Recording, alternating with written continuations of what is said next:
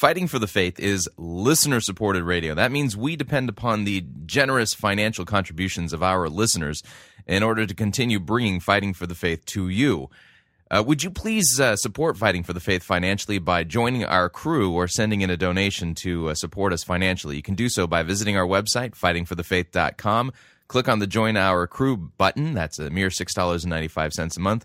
Or if you'd like to make a flat contribution, you can do so by clicking on the Donate button or making your gift payable to Fighting for the Faith and sending it to Post Office Box 508, Fishers, Indiana, zip code 46038. Thank you for your support.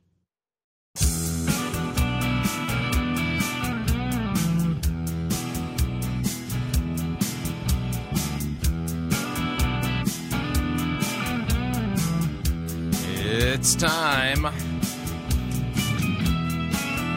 for another edition of Fighting for the Faith. Monday, October 11th, 2010.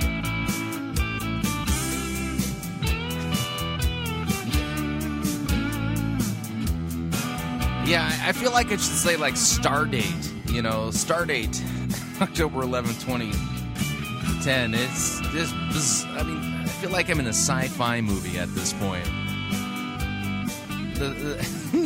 The things that are being done in the name of Christianity are just, weird. Thank you for tuning in. You're listening to Fighting for the Faith. My name is Chris Roseborough, and I am your servant in Jesus Christ. And this is the program that dishes up a daily dose of biblical discernment, the goal of which is to help you to think biblically, to help you to think critically, and to compare what people are saying and, well, doing nowadays in the name of God to the Word of God. You'll know what I'm talking about here in a minute when we get to the news. You know what? I say it over and again. There's no shortage of bizarre things being said and now done in the name of God that, like I said at the top of the program, I feel like I'm in a sci-fi movie. I mean, here's the question. What's the point of having a Bible? God actually revealing himself in his word. This is a direct revelation from God. All scripture is God-breathed. And what's the point of having a God-breathed, God-revealed scripture if people in the Christian church won't have their consciences bound by it, won't limit their doctrine and teaching regarding God, that won't let it be limited to what the scriptures teach and confess. Now, work with me here because I'm going to go on a little bit of a journey, okay? And as a result of it, it's going to seem like my thoughts are wandering, but they're not. I'm going somewhere with this, but I need to kind of flesh it out. So, in order to do that, let's talk about it. Over the weekend, I went to see, with my wife and daughters, we went and saw the Disney movie Secretariat. Fantastic movie. Just absolutely an amazing story. It was I love these kind of movies. This is like, this particular genre of movie is like one of my favorites. I think of other movies in this genre would be the story that was recently done regarding the Miracle on Ice, the 1980 U.S. Olympic hockey team. I think of the movie The Rookie. There's something about these stories that are based on real life that, of people who have, who really kind of stand up and rather than let life happen to them, they are going to chase after something that they have strong convictions about. And you're saying, Roseborough, you sound a lot like Rick Warren and this dream thing. No, actually, I think qualitatively there's a difference. But anyway, it's a fantastic movie. In fact, I cannot recommend it highly enough. I mean, if you're looking for a good movie that you and the wife, or you and the husband, or you and your kids, or you want to make a ladies' night out of it. If you want to go out and just a movie that you don't have to worry about a message regarding illicit drug use, premarital sex, all those things that really, I think, just distract from a good story.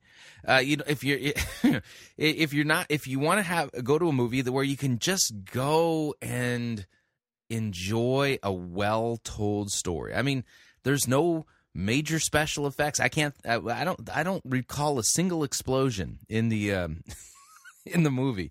Yeah, and so but that being said, there's also some thorny challenges in life that are dealt with, and some interesting ideas that are kind of brought to the table that are done in a way that challenge some things. But overall, a great story. So Saturday evening, I got home, and I was still, my eyes were still red because. I'm a sap that way. You get me in a movie where it's well told and there's these emotional moments, and wouldn't you know it, water starts coming out of my eyes. It's the weirdest thing. I don't know how to explain it. Of course, I'm a guy and I don't have any feelings, so I'm still, rather perplexed about this entire mystery of water actually coming out of my eyes. Anyway, so I was still cleaning things up from the water coming, and I sent out a tweet and put a Facebook status simultaneously using TweetDeck, and basically telling people this is a great movie, go and see it, bring Kleenex, you'll need it, that kind of thing, and within 4 to 6 hours.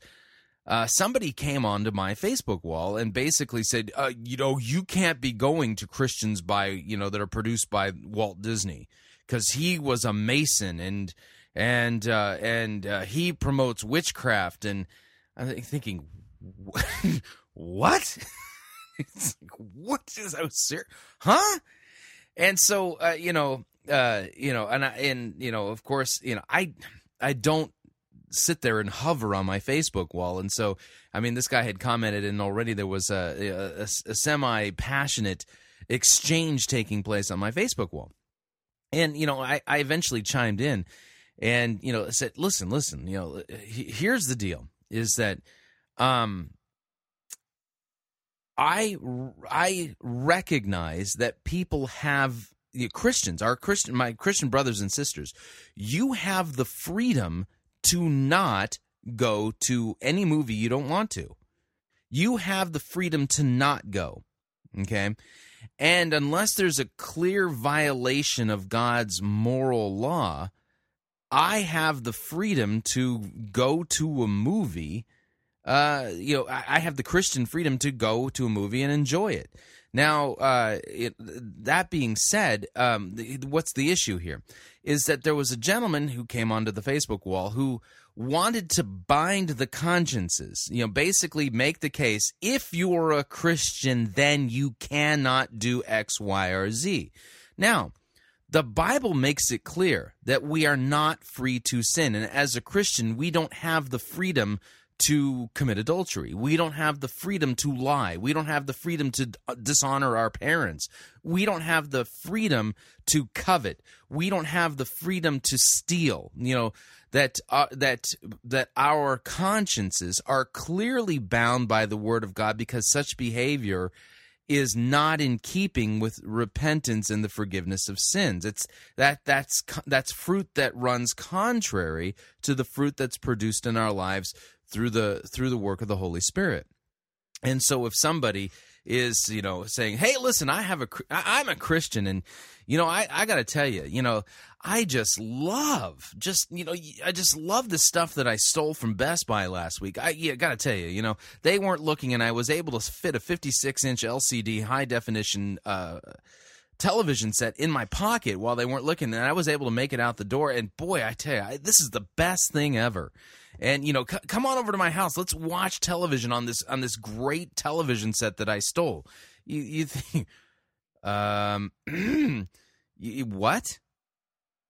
You're proud of the fact that you stole a 56-inch LCD high-definition television set, and you say you're a Christian. Your conscience wasn't pricked at all. You didn't feel any remorse or guilt that you had sinned against God by breaking one of the commandments, the one that says thou shalt not steal. Oh, no, don't worry about it. Jesus died for all my sins, so I could do whatever I want. I mean, I could steal, I can I can covet, in fact, I lie about people all the time, and I don't feel any remorse. No, Jesus died for all my sins. No big deal, He's sitting to something screwy here. Something's really, really, really, really, really screwy here. And so in our experience, especially today, we've got people who want to bind our consciences where the Scripture hasn't bound our conscience. If you're a Christian, then you cannot do X, Y, or Z. And X, Y, or Z, well, it's not forbidden by God's Word. For instance, if you are truly a Christian, then you know that God's Word, through these passages that I'm going to take out of context and weave them together into a different story, make it clear that you do not have the freedom as a Christian to send letters via FedEx, because FedEx, well, that's a company that invests in other companies that engage in X, Y, or Z. You can't be a Christian and drink. You can't be a Christian and dance. You can't be a Christian and play cards. You can't be a Christian and go to movies produced by the Walt Disney Company. You cannot be a Christian and play Parcheesi. You cannot be because Parcheesi, I mean, that just sounds satanic right there. You see what I'm saying? So here's the deal. If there's not a clear prohibition in God's Word against a particular thing, then that falls into the realm of Christian liberty. And at that point, Christian liberty basically says you have the freedom to either do it or not do it. And you're not less of a Christian, or you haven't sinned and you don't need to repent and be forgiven if you do that. Okay? Then on the other side of that coin, there's a whole bunch of people who call themselves evangelical Christians where God's Word clearly says certain behavior, X, Y, or Z, is not in keeping with repentance and the life of the Spirit, but rather more reflects the life that is still enslaved to sin, death, and the devil, that there are certain things we don't do. Okay? There are those people who say, no, listen, we have freedom everywhere, and it doesn't matter, we don't need the law. Who needs, come on, yes, the law can't, that's for babies. Listen, we're free in Christ, we can do whatever we want. So what I'm describing are two completely different ruts. One rut is legalism, and the other is antinomianism. Okay, legalism basically wants to bind the consciences and basically make it so that your salvation is contingent upon your behavior, whereas antinomianism, the flip side of the same coin, the opposite rut, basically says, no, you're free, you can do whatever you want. It doesn't matter. You want to commit adultery, go ahead. You want to do, don't worry about it. It's all taken care of. Yeah, see, neither one of those is biblical Christianity, and both of them are a misunderstanding of God's Word. And Christians live this side of the resurrection in the tension between law and gospel, because we still struggle with our sinful nature. We're not set free to sin, we're set free from sin. In fact, sin is the thing that enslaved us in the first place. And so we don't Christians don't have the freedom to just go out and wantonly sin. At the same time, Christians don't need to bind the consciences of people and tell them they're being sinful when there's no prohibition in the Scripture against a particular behavior, whether it's viewing a movie, whether it's enjoying a glass of an adult beverage with a meal. There's no clear prohibition against such things like that in the Scripture, and so we have freedom in those things, and seriously, it's so. Anyway, coming back to all of this, so on the one hand, you got people binding consciences where they shouldn't be bound, and on the other hand, you got people whose consciences should be bound, and they're not. And you got to be careful on both sides of that, because both of those are ruts. If you were to think of it this way, we've all traveled down a country road, country highway, where the road itself was somewhat elevated against the landscape, and so the shoulder ended up in a ditch so there's a ditch on one side, there's a ditch on the other side. We as Christians got to make sure that as we travel this road of Christianity, that we don't end up in either ditch. One ditch is legalism. The other ditch is antinomianism. Neither one of them are biblical Christianity. And so we understand that God's law accuses us, God's law condemns us, God's law shows that we're sinners, and for those of us who have been regenerated through the powerful working of the Holy Spirit through the preaching of the gospel and His Word, that we are not free from the law in the sense that that means that we can go out and just wantonly sin. No, not at all. In fact, we wrestle with our sinful nature.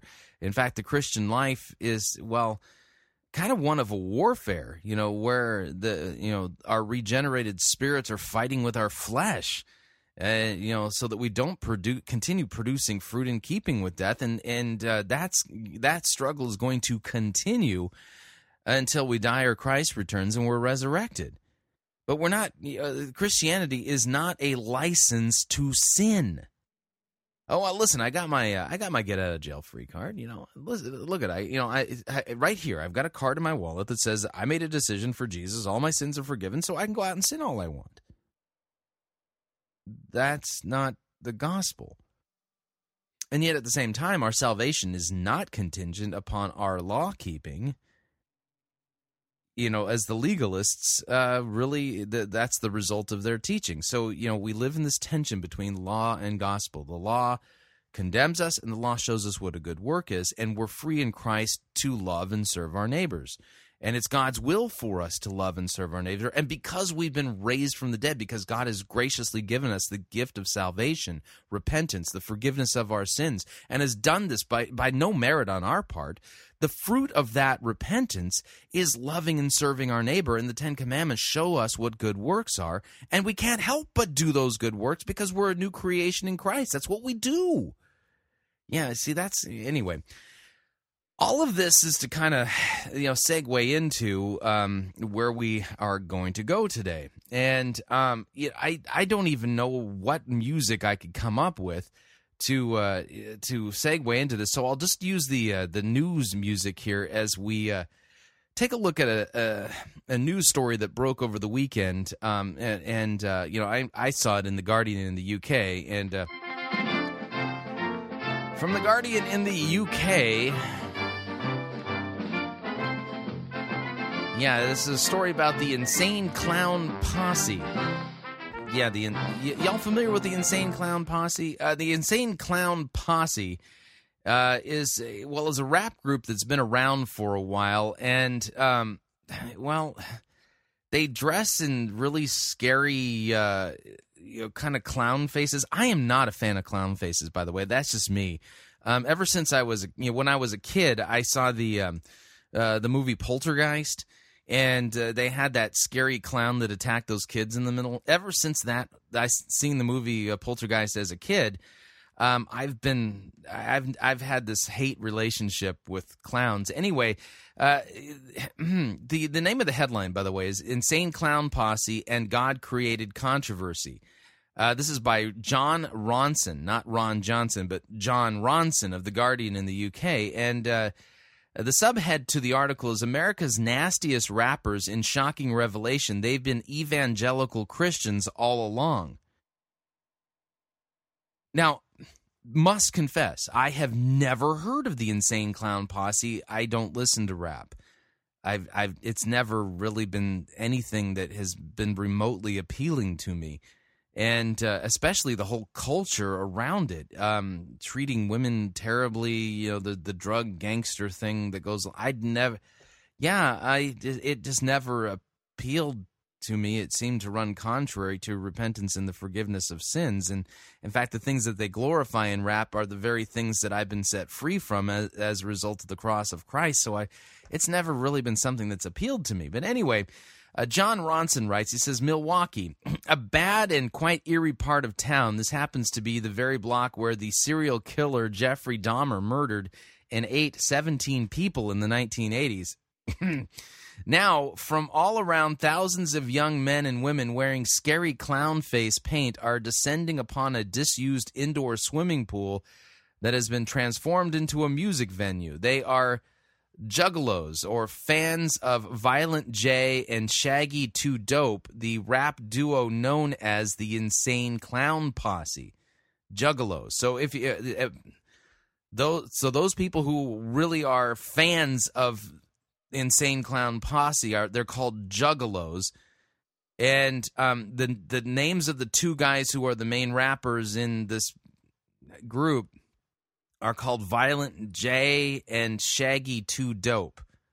Okay? Now, at first glance, it might not be obvious why I'm so excited about meeting them. You might dismiss them as just unbelievably misogynist and aggressive. And it's true that their lyrics are indeed incredibly offensive. Take, for instance, At Random. Here are some random... I will use caution in reciting their lyrics. Here's some random lyrics. I hate sluts, shoot them in the face, step back and itch my nuts. Unless I'm in the sack, 'cause I F so hard it'll break their back. Okay. Insane Clown Posse have been going for 20 years, always wearing clown makeup, which looks slightly lumpy because it's painted over their goatees. They've been banned from performing in various cities where juggalos have been implicated in murders and gang violence. Okay, so this is kind of an important part of this. Okay, the Insane Clown Posse, they've been actually banned in some cities in different parts of the world because their fans have been implicated in murders and gang violence. The Insane Clown Posse have a fearsome reputation fostered by news reports showing teenagers in Juggalo t-shirts arrested for stabbing strangers, and lyrics like barrels in your mouth, bullets to your head, the back of your neck all over shed, boom shaka, boom chop chop bang. Yeah, these are great lyrics. All of which makes Violent J's recent announcement really quite astonishing. Insane Clown Posse have this entire time secretly been evangelical Christians.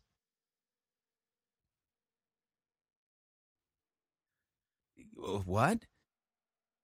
So, for 20 years, Violent J and his homie Shaggy 2 Dope, they've actually been evangelical Christians and producing music, lyrics, and products that glorify sex and violence and have been embraced by gangster people, and their juggalos have been implicated in murders and violence. Yeah, Insane Clown Posse have a fearsome reputation fostered by news reports showing teenagers. I read that. All of which, okay, so moving along. So they've only been pretending. Yeah, they call Ed Stetzer. Insane Clown Posse, this entire time they've been engaging in contextualization in order to point people to Jesus. I'm not making this up. Yeah, all of which makes Violent J's recent announcement really quite astonishing. Insane Clown Posse have this entire time, not just recently, but the entire time, for 20 years, they've been secretly evangelical Christians. They've only been pretending to be brutal and sadistic to trick their fans into believing in God. So they released a song, Thy Unveiling, that spelt out the revelation beyond all doubt. So anyway, I'm going to read some of the lyrics. I'm going to have to censor some of them. So they recently released a song entitled Thy Unveiling, which reveals that the entire time they've been evangelical Christians. Here are some of the lyrics. F it, we've got to tell. By the way, when I say F it, they don't, yeah, it's not. They use the word. F it, we've got to tell. All secrets will now be told. No more hidden messages. Truth is, we follow God. We've always been behind him. The carnival is God, and may all juggalos find him. We're not sorry if we tricked you. Now, the news shocked the juggalo community to its core. While some fans claim they'd actually had an inkling, having deciphered some of the hidden messages in several songs, others said they felt deeply betrayed and outraged. They've been innocently enjoying all those songs about chopping people up and shooting women, and the entire time it's actually been Christian rock?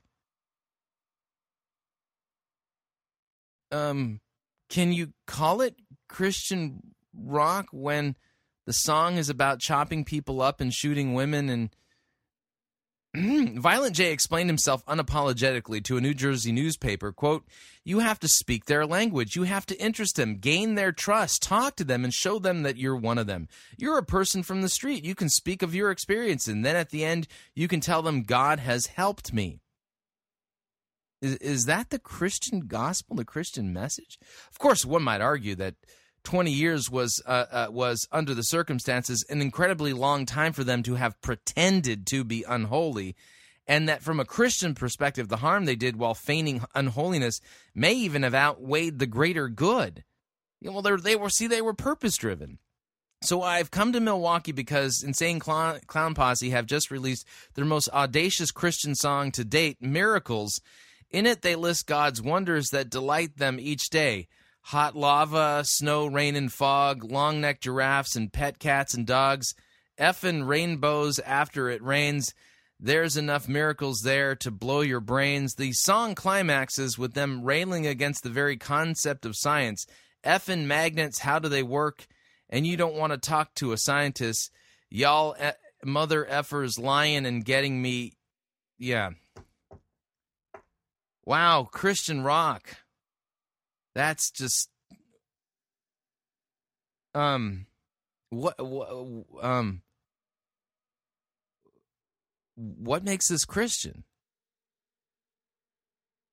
Where's Christ and him crucified for our sins, calling juggalos to repentance and the forgiveness of sins in Jesus' name?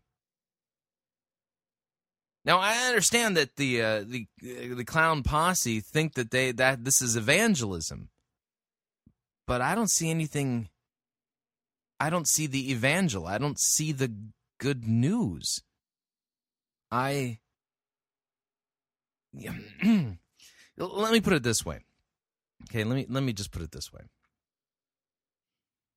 Christians are called to proclaim the good news. Christians are not called to become the news. Let me repeat that.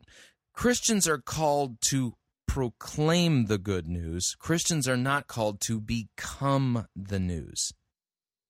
Yeah, see, we're not dealing with the scandal of the cross with the Insane Clown Posse. I mean, and here's the deal. Isn't this exactly the same type of methodology being employed by seeker-driven and purpose-driven churches? But then I ask the question, where's the cross? Where's Jesus Christ and him crucified for our sins? Their most overtly Christian song to date, Miracles, well, it tells about the wonders of the Creator, yeah, but where's the cross? Yeah, we got something really, really wrong here. And one of the reasons why we have something really, really wrong here is that God's word does bind the consciences of Christians when it comes to glorifying sin and engaging in the behavior that they've been engaging in and singing the lyrics that they've created. God's word does bind the Christian conscience there. That we don't have the freedom to go out and do what they've done. This isn't Christianity. This is theistic antinomianism. It's not Christianity. This isn't the gospel they're preaching. They're preaching that they, quote, follow God. Which one? Because I don't see any fruit here that demonstrates that they're following Jesus Christ, God in human flesh, the God of the Bible. Because the fruit of their life shows that their consciences are not bound by the clear teaching of the Word of God. We're not set free to sin. And can you point to one of the apostles that engaged in this type of methodology to proclaim the gospel? I can't think of one. Yeah, folks, we've got a real problem on our hands here. we're up on our first break. If you'd like to email me regarding anything you've heard on this edition or any previous editions of Fighting for the Faith, my email address, talkback@fightingforthefaith.com, or you can ask to be my friend on Facebook. It's facebook.com/Pirate Christian, or you can follow me on Twitter. My name there, Pirate Christian. We'll be right back.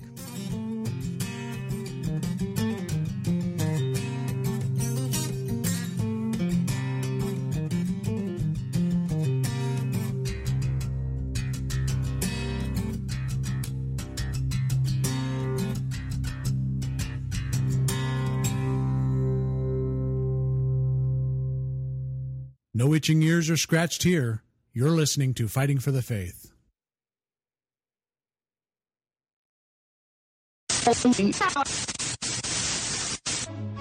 You're listening to Pirate Christian Radio. We'll be taking your false doctrine now.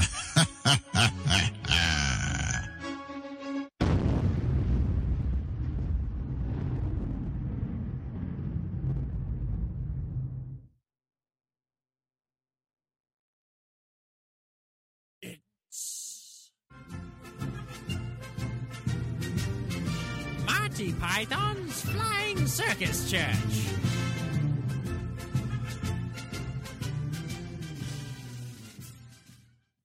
Hello, I wish to register a complaint. We're closing for lunch. Never mind that, my lad. I wish to complain about the sermon that I purchased a day ago from this very boutique. Yes. What's wrong with it? Tell you what's wrong with it, my lad. It's a dead sermon, that's what's wrong with it. No, not possible. You just preached it wrong. Look, matey, I know a dead sermon when I preach one, and I know that the sermon I preached yesterday was certainly dead. Jesus Christ wasn't mentioned once, not even in the footnotes. No, you just weren't charismatic enough. Remarkable sermon. Beautiful imagery. The imagery don't enter into it. It's stone dead. No. You're just not open-minded enough. All right, then. If it's not dead, then I should be able to preach the gospel. I read a portion of it. And then the camp counselor told all of the woodland creatures to become more righteous, so that they too could get to the place called heaven. You see what I mean? This is ridiculous. There. I found the gospel in the sermon. No, you didn't. That was you just writing the word gospel on the cover of the room temperature sermon. Well, I never. Yes, you did. I never did anything. This entire sermon fails to preach anything that's worth anything to anyone. Now that's what I call a dead sermon. No. You haven't looked deep enough into yourself. You must be joking. You're just being divisive, and you refuse to accept the message that's being presented. Now look, mate. I've definitely had enough of this. That sermon is definitely rotten. And when I purchased it not but a day ago, you assured me that it was Christ-centered, cross-focused, and filled to bursting with the gospel. Well, if you would just read the title. Read the title? What kind of title is this anyway? Super Spiritual Happy Fun Friends Adventure Camp Pack.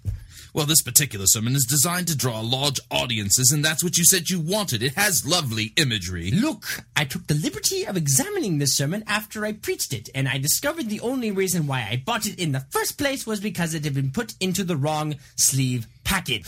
Well, of course it's in the wrong package sleeve. If I hadn't put a less suspicious cover on the sermon, you'd have had people chasing you just so that they can hear you preach it. Chasing me down the street? Mate, listen, people wouldn't be chasing me to hear this rubbish if I was firing midgets out of cannons. It's bleeding demise. You didn't buy the midget cannon expansion pack? The sermon has passed on. The sermon is no more. It has ceased to be. It's expired and gone to meet its maker. It's a stiff. Bereft of life, it burns in hell. If you hadn't put it in the wrong package sleeve, I would be using it for fire starter. The thought processes that brought it about are now history. It's off the twig. It's kicked the bucket. The bleeding choir invisible wouldn't listen to this sham. This is an ex-sermon. Well, I'd better replace it then. Let's see here. Christ-centered, gospel, Jesus. Well, sorry, Squire. I've had a look around in the back of the shop and, we're right out of, whatever it is that you're looking for. I see. I get the picture. I got a sermon here from Rick Warren. Does it contain Jesus Christ and his atoning sacrifice? Well, no, not really. Well, that's hardly a replacement, is it? Look, if you're really dead set on the whole Jesus thing, I suggest that you look up Pirate Christian Radio. All they do is talk about Jesus 24/7. Jesus, Jesus, Jesus. Pirate Christian Radio? Very well, I'll give them a try.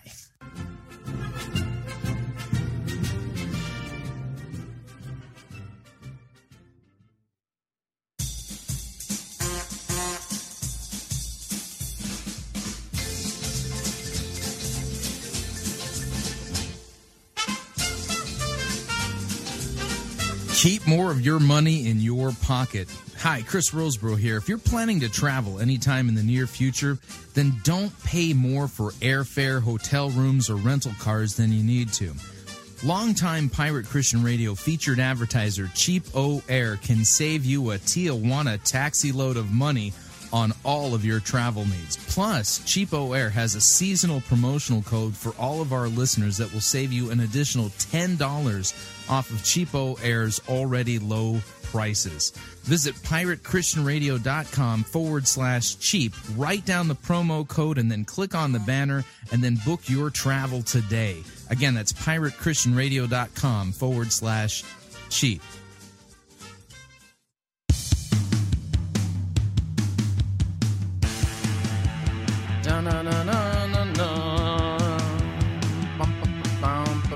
All right, we're back.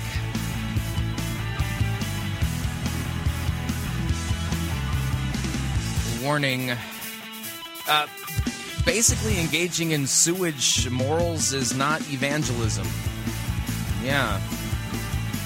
Glorifying sin and sex and drugs, and that's not evangelism. It's not even pre-evangelism. Boy, we got a problem, folks. We got a big problem. Need to remind you all, Fighting for the Faith is listener-supported radio. That's not the problem. Sorry, I didn't mean to mesh two ideas together. Just need to remind you, this is listener-supported radio. In order for us to continue doing what we do here at Fighting for the Faith, we depend upon your generous financial gifts and contributions. In other words, you get to partner with us, and you can participate in what we're doing here by financially contributing to what we do. I don't own an airplane, a Mercedes-Benz, or anything like that. In fact, we run a pretty financially tight ship here at Fighting for the Faith, and I'm not doing this to get rich. I'm doing this to proclaim the gospel. So anyway, the way you partner with us financially is by visiting our website, fightingforthefaith.com. When you get there, you'll see two friendly yellow buttons. One says donate, the other says join our crew. When you join our crew, what you're doing is you're signing up to automatically contribute on a monthly basis $6.95 to the ongoing work and mission of Fighting for the Faith and Pirate Christian Radio. Of course, if you would like to specify the amount that you would like to partner with us with, you can do so by clicking on the donate button, or you can make your gift payable to Fighting for the Faith and then send that along to Post Office Box 508, Fishers, Indiana, zip code 46038. Now, I know the program seems kind of stream of consciousness today. Let's talk about what we're going to talk about in the rest of the program, and then we'll kind of, we'll work out where we're going to go and then go there. What I want to do is, I think something that would kind of help in this discussion is to review something that Martin Luther wrote. Now you think, what? No. The reason I'm going to quote Martin Luther here is because I think that Martin Luther is correctly teaching and and conveying what God's Word teaches when it comes to sin, the law, and repentance. And I think that will help this conversation. And then what I'm going to do is I'm going to switch gears. And if you follow me on Facebook and Twitter, then you know that earlier today I tweeted out a blog post that asked a question, and I was soliciting your responses. I'm going to read that question, read some of your responses, and then reveal to you why I asked that question and what it has to do with where we're at in today's program. And then in the second hour, I'm going to run a little bit late on this next segment, but in the second hour, I'm going to be playing a good sermon. And the good sermon is about the foolishness of preaching. Yeah, the foolishness of preaching as it pertains to evangelism. So you don't want to miss any of that as we continue along the lines today. I'm still in one of those moods where I just can't believe that where the Christian church has come to today. And I think that this is really one of those things that shows the lack of understanding of what sound biblical doctrine is and the message that we're to proclaim. We're not to... Biblical Christianity doesn't say, hey, come follow God. Isn't it cool that we believe that God created the earth and everything? That's great and all. That's a part of what we believe. But ultimately, Christianity is the proclamation of the good news, that Christ died for our sins, that he was our substitute, that his death on the cross and his shed blood propitiates the wrath of God, and that we're called to proclaim repentance and the forgiveness of sins as part and parcel of that proclamation of the good news.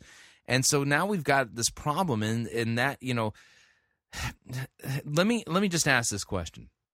What, if any, is the qualitative difference between what the Insane Clown Posse did for the last 20 years.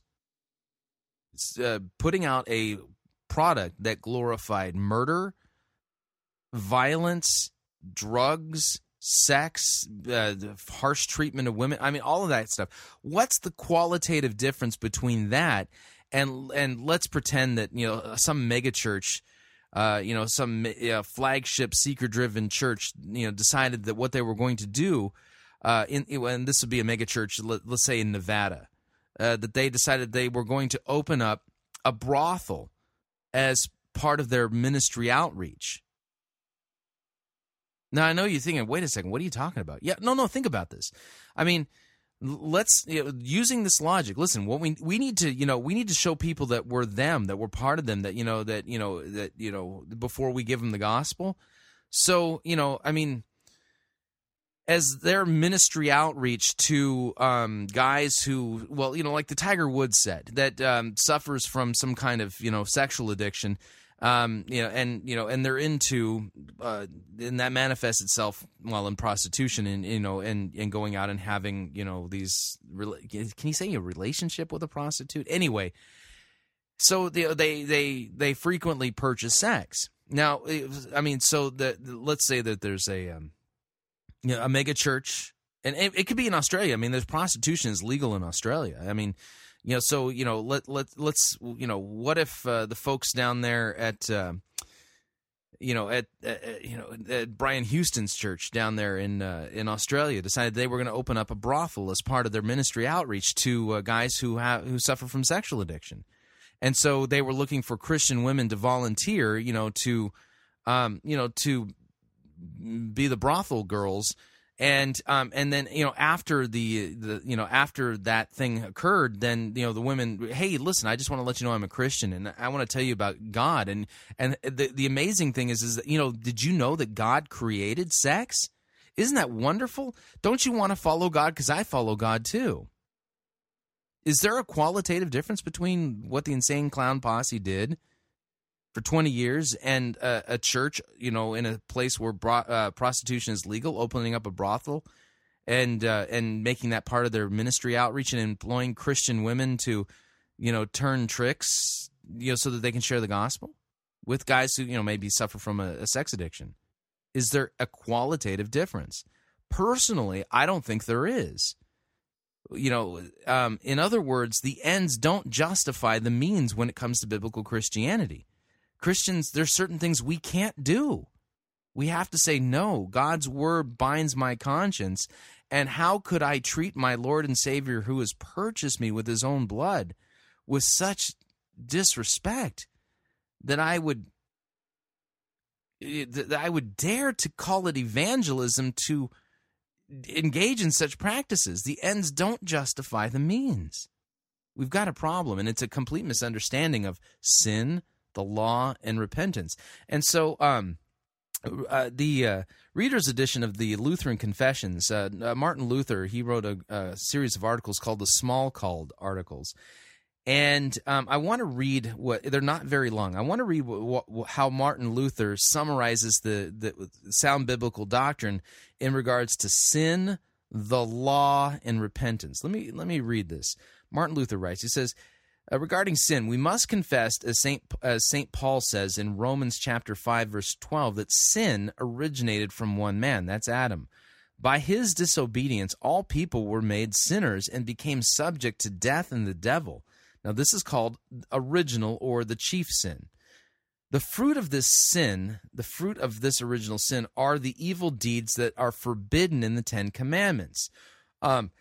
These include unbelief, false faith, idolatry, being without the fear of God, pride, despair, utter blindness, and in short, not knowing or regarding God. Also lying, abusing God's name, not praying, not calling on God, not regarding God's word, but being disobedient to parents, murdering, being unchaste, stealing, deceiving, and the such. Now, this hereditary sin is such a deep corruption of the nature that no reason can understand it. Rather, it must be believed from the revelation of Scripture. See Psalm chapter 51, verse 5, or Romans chapter 6, verses 12 through 13, or Exodus chapter 33, verse 3, or Genesis 3, 7 through 19. Therefore, it is nothing but error and blindness that the scholastic doctors have taught in regard to this article. Now, the scholastic doctors are the Roman Catholic theologians that Luther was in the middle of a heated debate with. They were denying original sin. They were arguing a Pelagian position. Pelagian is kind of putting it kindly. And here's what Luther said that the scholastic doctors, these Pelagian scholastic doctors taught. These are again Roman Catholic theologians. These guys, teaching contrary to the Scriptures, taught that since Adam's fall, the natural powers of human beings have remained whole and uncorrupted. So, no, our powers of human, we're uncorrupted, and by nature, people have a right reason and a good will, as the philosophers teach. Yeah, this is what the Roman Catholic theologians were teaching at the time of the Reformation. Now, does this sound familiar? It should. This should sound like, there's certain seeker-driven mega-pastors that talk like this. Listen, here's more of what the scholastic Roman Catholic theologians taught. They taught that a person has free will to do good and not to do evil, and on the other hand, to not to do good and to do evil. And by nature, by natural human powers, a person can observe and keep all of God's commandments. Yeah, the Roman Catholic Church was saying that by natural human powers, a person could observe and keep all of God's commands. And by natural human powers, a person can love God above all things and love his neighbor as himself. And if a person does as much as is in him, God certainly grants him his grace. This is the Roman Catholic position. So if a person wishes to go to the sacrament, there's no need of a good intention to do good. It is enough if a person does not have a wicked purpose to commit sin. So entirely good is human nature and so effective is the sacrament. So Scripture does not teach that the Holy Spirit with His grace is necessary for a good work. This is what the scholastics teach. They teach that the Holy Spirit is not necessary for a good work. And these and many similar ideas have arisen from lack of understanding and ignorance, both about sin and about Christ, our Savior. They are truly heathen teachings. Luther says these are heathen teachings that they should not be endured. For if such teaching were true, then Christ has died in vain. A human being would have no defect or sin for which he would have died, or he would have died only for the body, not for the soul, since the soul is sound and only the body is then subject to death. Okay, this is Luther from the Smalcald articles. Now let me continue. Luther, writing on the law, says, "Here we hold that the law was given by God first to restrain sin by threats and the dread of punishment, and by the promise and offer of grace and benefit. All of this failed because of the evil that sin has worked in humanity. For by the law, some people were made worse sinners, those who are hostile to the law because it forbids what they like to do and commands what they do not like to do.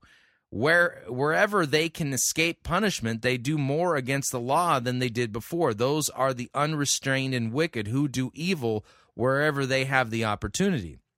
Now the rest become blind and arrogant. As has been said above about the scholastic theologians, they conceive the opinion that they are able to keep the law by their own powers. From this come the hypocrites and the false saints. But the chief office or force of the law is to reveal original sin with all of its fruit. The law shows us how very low our nature has fallen, how we have become utterly corrupted. The law must tell us that we have no God, that we do not care for God, and that we worship other gods, something we all would not have believed before without the law. In this way, we become terrified, humbled, depressed. We despair and anxiously want help, but see no escape. We begin to be an enemy of God and to complain and so on. This is what Paul says, quote, "The law brings wrath," Romans 4:15. "Sin is increased by the law. The law came to increase the trespass." That's Romans 5:20. Okay, so this is, the primary purpose of the law is to show you, to reveal to you original sin and all of its fruits, and to cause you to despair. Okay, now, talking about repentance, Luther writes, he says, the New Testament keeps and urges this office of the law, as St. Paul does when he says, the wrath of God is revealed from heaven against all ungodliness and unrighteousness of men. That's Romans 1:18.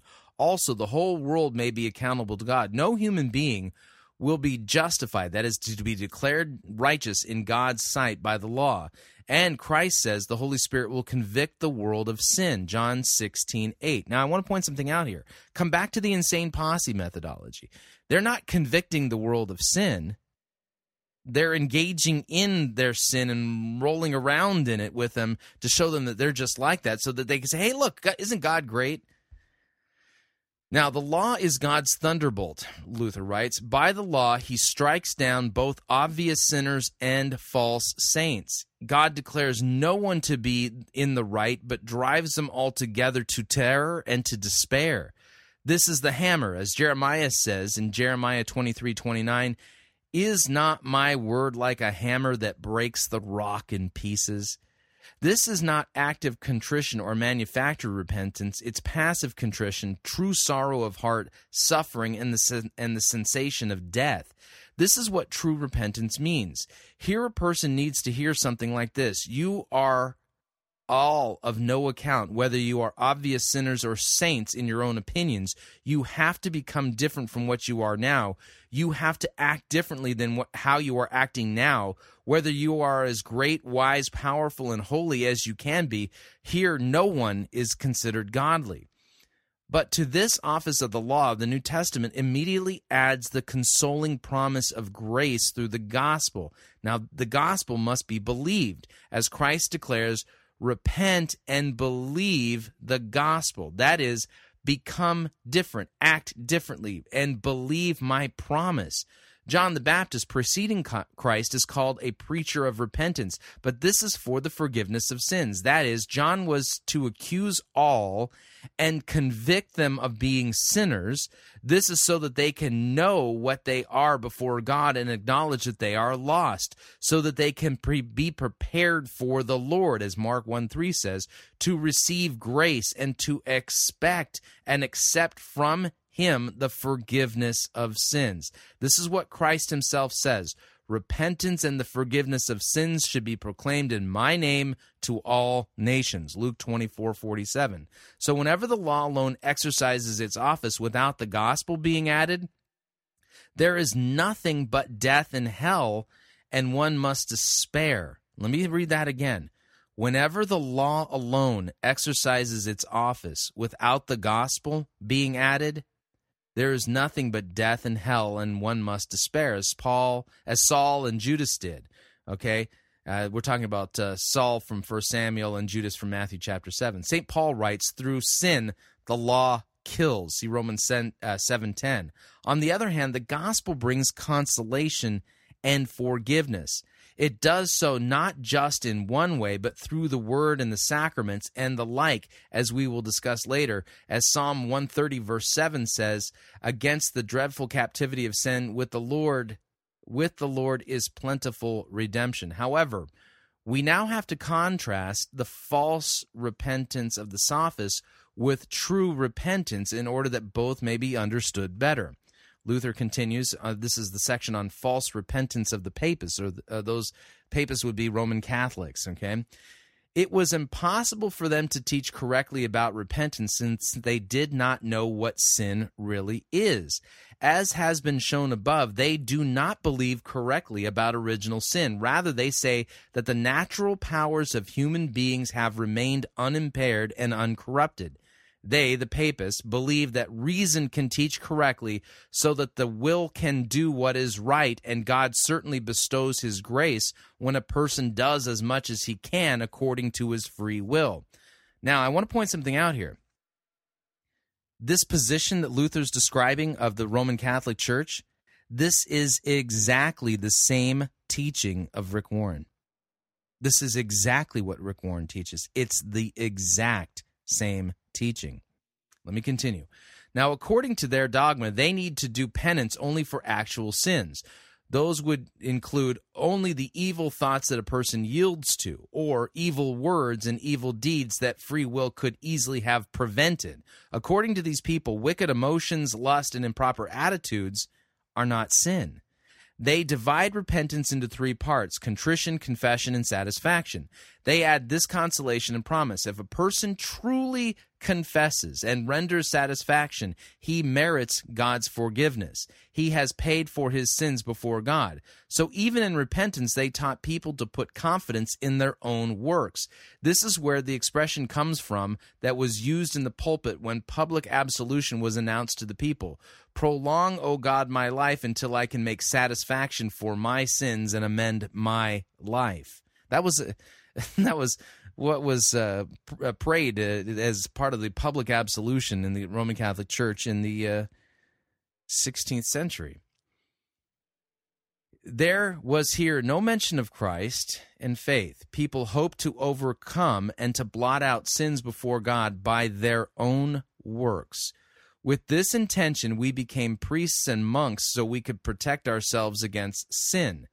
As for contrition, this is how it was done. No one could remember all of his sins, especially those committed over an entire year, so they inserted this provision. If an unknown sin is remembered later, it too has to be repented of and confessed and so on. Until then, the person was commended to God's grace. Furthermore, since no one could know how great the contrition ought to be in order to be enough before God, they gave this consolation: he who could not have contrition in the least ought to have attrition. I call that a contrition or a beginning of contrition. The fact is, they themselves do not understand either of these terms any more than I do, and such attrition was counted as contrition when a person went to confession. If anyone said that he could not have contrition or lament his sins, as might be the case with illicit love or the desire for revenge, etc., they asked whether he wished or desired to have contrition. And one would reply yes, for who save the devil himself would say no. They accepted this as contrition. They forgave him his sins on account of his good work of his. Here they cited the example of St. Bernard and others. So what's going on here is you've got this entire elaborate system that basically is false repentance. Okay, because you don't need a crucified and risen Savior for any of this, and Luther properly points this out in the small called Articles. So what I would recommend you do, I don't have time to read all of it, but I want to point all this out, because if you don't properly understand sin, if you believe that sin is only thought deep and that sin is only the things that you actually do, and sin isn't, whereas the Scripture teaches sin is committed in thought, in word, and in deed. And it springs from our corrupted natures, okay? And, that our corrupted sinful flesh strives after sin, to commit sin.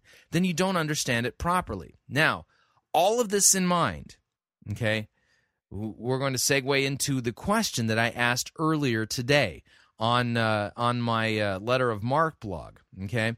The question that I asked on my Letter of Mark blog takes a little bit of explaining, but not exactly. This question that I asked springs from something I read over the weekend that has its origin in Rick Warren.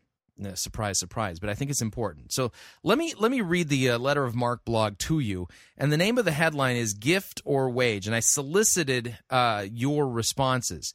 And I think that your responses as well as the question are important. So I'll read some selected responses to the question. The question was gift or wage. Here's what I wrote. Webster's dictionary defines a gift as noun, something voluntarily transferred by one person to another without compensation. Let me read that again. A gift is something voluntarily transferred by one person to another without compensation. The same dictionary defines a wage as a noun, which is a payment, usually of money, for labor or services, usually according to contract, and on an hourly, daily, or piecework basis. Okay? So you got your definitions here of a wage and a gift. So a gift is something transferred by one person to another without compensation. A wage is something that is done with compensation. That's the gist of it, okay? So, that being the case, here's the question I ask. Imagine you and I, that's right, you and I, listener of Fighting for the Faith, pretend that you and I have a face-to-face relationship, a friendship, and that one day I told you that I had a very special gift that I wanted to give you. Yeah, and that the gift I wanted to give you was very precious and would bless your socks off. Yeah, I assure you that I was giving you this gift purely out of the kindness of my heart. But there were some conditions to your receiving this gift. Now, here are the conditions, all right? You ready? There's 5 of them. Condition number 1, you have to meet with me every day for 20 to 30 minutes. Number 2, you have to read, study, and master the content of all of my writings. Yeah, I'm a prolific blogger and writer, and it's just a matter of time before my books are published. And so you have, if you want this really special gift or blessing that I'm going to give you, you've got to, read and study and master the content of the entire body of my writings and work. Number 3, you have to give me 10% of your gross income for the rest of your life. Number 4, you have to encourage other people to read my writings. And number 5, you have to participate in a weekly small group that is dedicated to reading and discussing my writings. Okay? So I'm going to give you this gift, but there's 5 conditions before I can give you the gift. You've got to meet them before I can give it to you. So here's the question. Is the gift that I am promising to give you really a gift, or is it a wage? Using the definitions above, again, the definitions. A gift is something voluntarily transferred by one person to another without compensation. A wage is a payment, usually of money for labor or services, usually according to contract, on an hourly, daily, or piecework basis. Now, I opened this up for responses, and let me read some of them. Okay? Kerry writes, he says, wage, conditions. I do not have to do any of those 5 things, but I sure want to. Okay. Becky says it's definitely a wage. Jude says absolutely a wage. George Ellerick chimes in. He says, well, I would posit here there is a third way to see this. Oh, okay. And mostly from the perspective of a person creating the requisites. I would say from the perspective, it seems that there is a distorted view of how a relationship could and should work. It seems like this person feels the need to over-define the relationship to the point that the receiver isn't really receiving anything but is under the guise of receiving something in lieu of the requirements. If anything, the receiver is the one who's giving, the gift giver is the one who's taking under the guise of giving.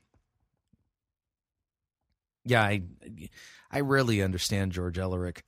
If you all understood that, can you send me a translation? Okay, moving along here. Let's see. Kim writes, he says, no, those 5 strings that are attached make it something other than a gift. I don't think it fits the definition of a wage either, but it's not a gift. Perhaps I'd call it a prize.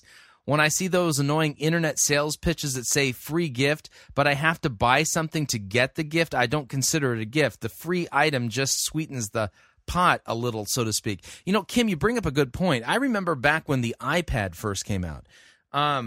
Think back. I mean, the iPad was the number one thing that everybody had to get. I mean, it was the coolest gadget around. I think it still is.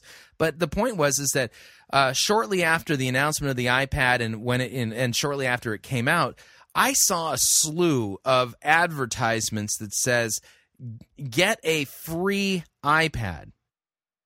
Okay, and I'm thinking, somebody's giving away an iPad? So, confession time here. I actually clicked on one of those advertisements to see, free iPad. Someone's going to give me an iPad for free. Well, then I want it, free iPad. And so I clicked on one of the ads, and it took me to a website that said that you could win you would be qualified to receive a free iPad, but there was a catch. And that is that you had to sign up for 5 different things offered by their different sponsors. And, there was like a day spa kind of thing. There was even something offered by a Christian group offering videos that explained the Christian faith. There were things, but in order to get the free iPad, you had to jump through these 5 hoops. And each of the hoops required you to spend money. There was like a magazine subscription service. And so at that point, no, that wasn't a free iPad. Because by the time you'd signed up for all 5 of the different services, you'd spent pretty much close to what the iPad actually costs. So, but you weren't actually paying Apple for the iPad. No. The iPad was free after you paid all these 5 different sponsors for their products that you may or may not really need. But I mean, you're going for the iPad, so no, it wasn't free at that point. Anyways, I remember that. Jen writes, she says, the fact that there are conditions makes it a wage by definition. You've illustrated an agreement or a contract. Many Protestants would say that we must have faith as a prerequisite or that we must choose Christ, but that is not true. But we do forfeit benefits of the gift if we reject the giver. Okay. Brett writes, he says, while the question you've asked is surely intended to carry over to proper theology, the question is strictly of a non-theological nature, because Webster also defines a condition as a, quote, premise upon which the fulfillment of an agreement depends. The obvious answer to the question is that if it is not a gift, which requires no conditions, but a wage, which requires services. Imagine as a parent, your 10-year-old boy wants a Wii for Christmas. You have had a great year swashbuckling and terrorizing others on the open seas, and you have the cash to make your wish come true. And secretly, you want one too, but your wife won't let you. You tell him that you will buy him the Wii on the basis that he is a good boy. If he's not a good boy, he does not get the Wii. A good boy includes cleaning up your room when you're told, sweeping the porch, helping clean up after dinner. Your kid happily obliges, and by Christmas, you get him his Wii. Is this in any sense a gift from the parent? Well, my first thought is that it is, because the kid doesn't deserve the Wii. However, because you gave him conditions by which he could receive the Wii, he does deserve the Wii. He held up his end of the transaction. Therefore, while one can argue whether the chores and the child did the merits of the Wii, at the end of the day, it's not a gift, it's a wage. Well argued, Brett. Good job. One person, let's see here. One person says it's not a wage or a gift, it's a scam. Right, it's a scam. It's a scam like those internet things here. One person says it sounds a lot like Amway. Mm-hmm. Yeah, I completely agree. It sounds a lot like Amway. Okay, now, I don't have time to read more answers, but you get what's going on here. And I appreciate all of the answers given. Well, maybe I should read a couple more. Jason writes, he says, based on the scenarios described, it's definitely not a gift, it's a contract. Each of the conditions have future commitments associated with them, so the implication is if I didn't fulfill them, then the gift would be taken away, which means it was never actually mine. In fact, condition number 3 directly applies to monetary return required in perpetuity as a result of taking the gift. That's right. One of the conditions is you have to give me 10% of your gross income for the rest of your life. Yeah. Okay. Anyway, I don't. You get what I'm talking about here. There's something kooky about this idea. Okay, somebody telling you they're going to give you a gift, and then it turns out that it's not a gift at all. Matthew writes. By the way, this is another good one.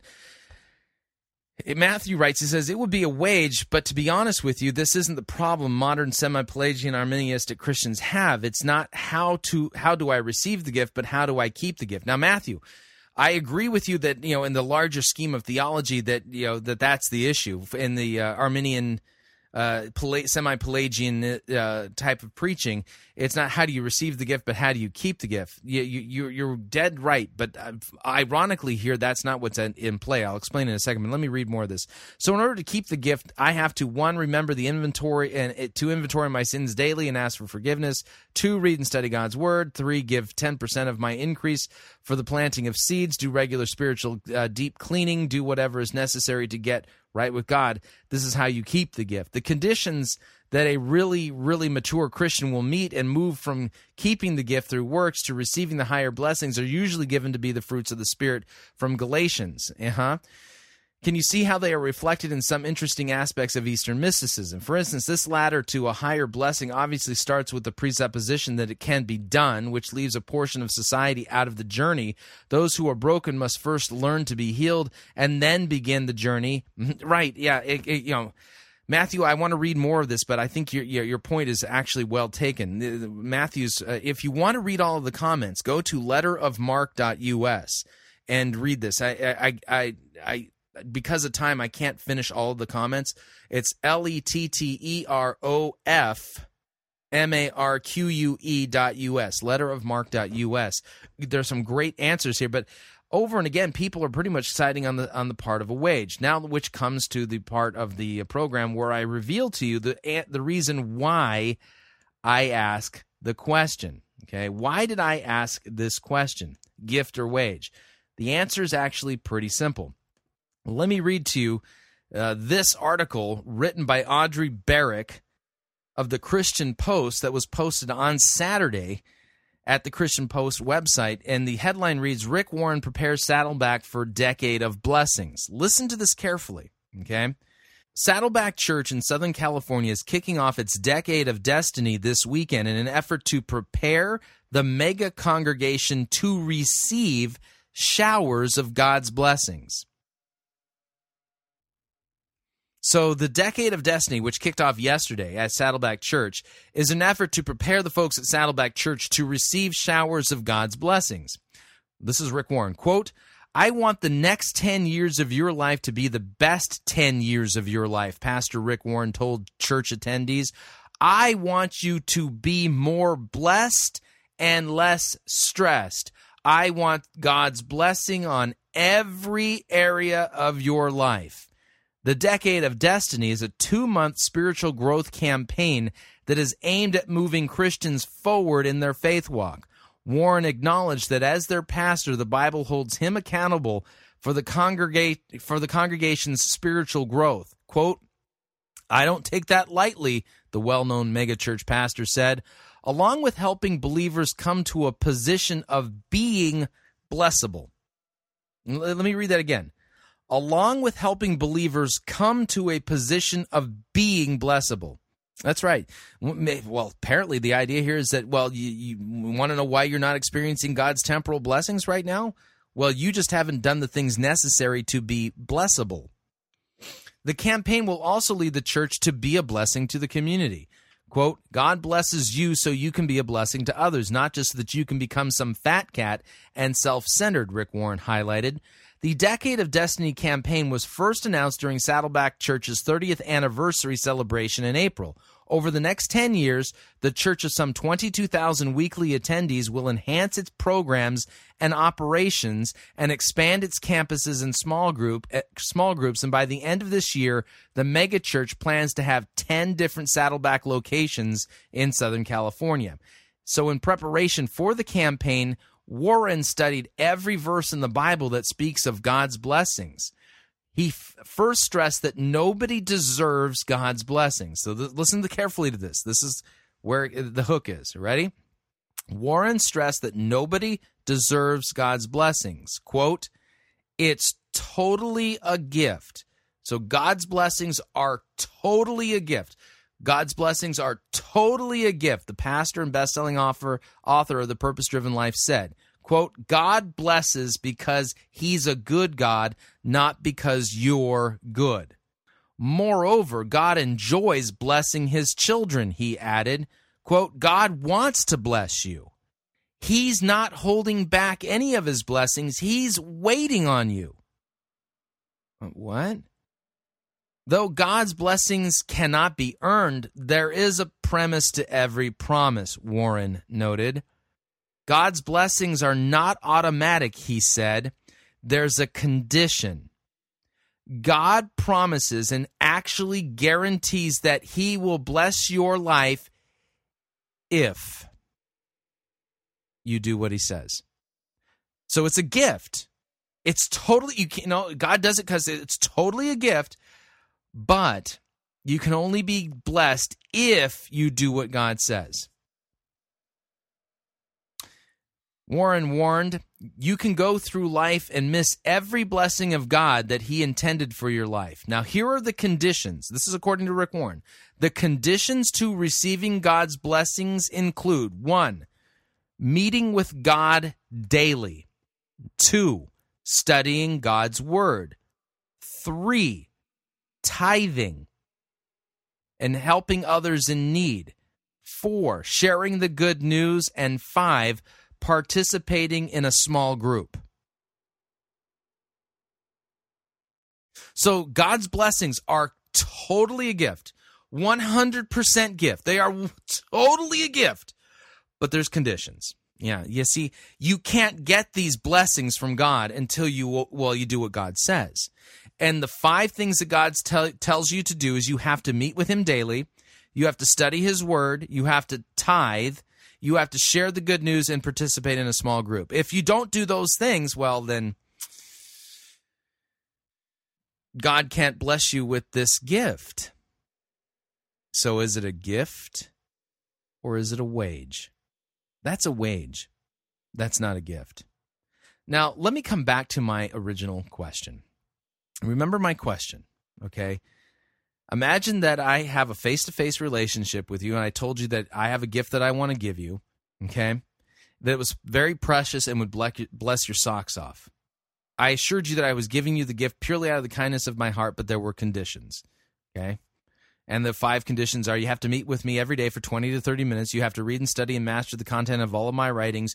You have to give me 10% of your gross income for the rest of your life. And you have to encourage other people to read my writings, and you have to participate in a weekly study. Okay, those were the conditions. All of you, almost to a man or a woman, said that that's a wage, and rightly so. But let me change the scenario, okay? Which one is really what Christianity teaches? That if you want God's blessings, then you have to obey him in order to receive the gift? That's not a gift. I mean, at that point, the word gift doesn't have any meaning. But let me give you the Christian scenario. What if the scenario went like this? Imagine that you were in a life or death situation, that you had been completely trapped, and that your death was certain and imminent, that there was no way for you to escape whatsoever. And purely out of the kindness of my heart, seeing the dire situation that you were in, that I sacrificed everything that I had in order to save your life. Let me give you an example of that from, this is a metaphor, and I understand that metaphors kind of break down. Imagine you and I were in the army together. I was skinny.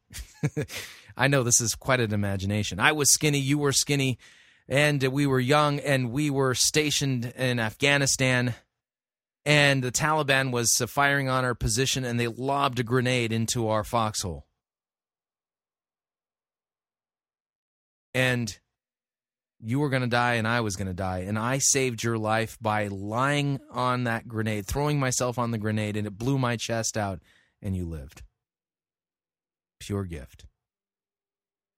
There's no way you can pay me back.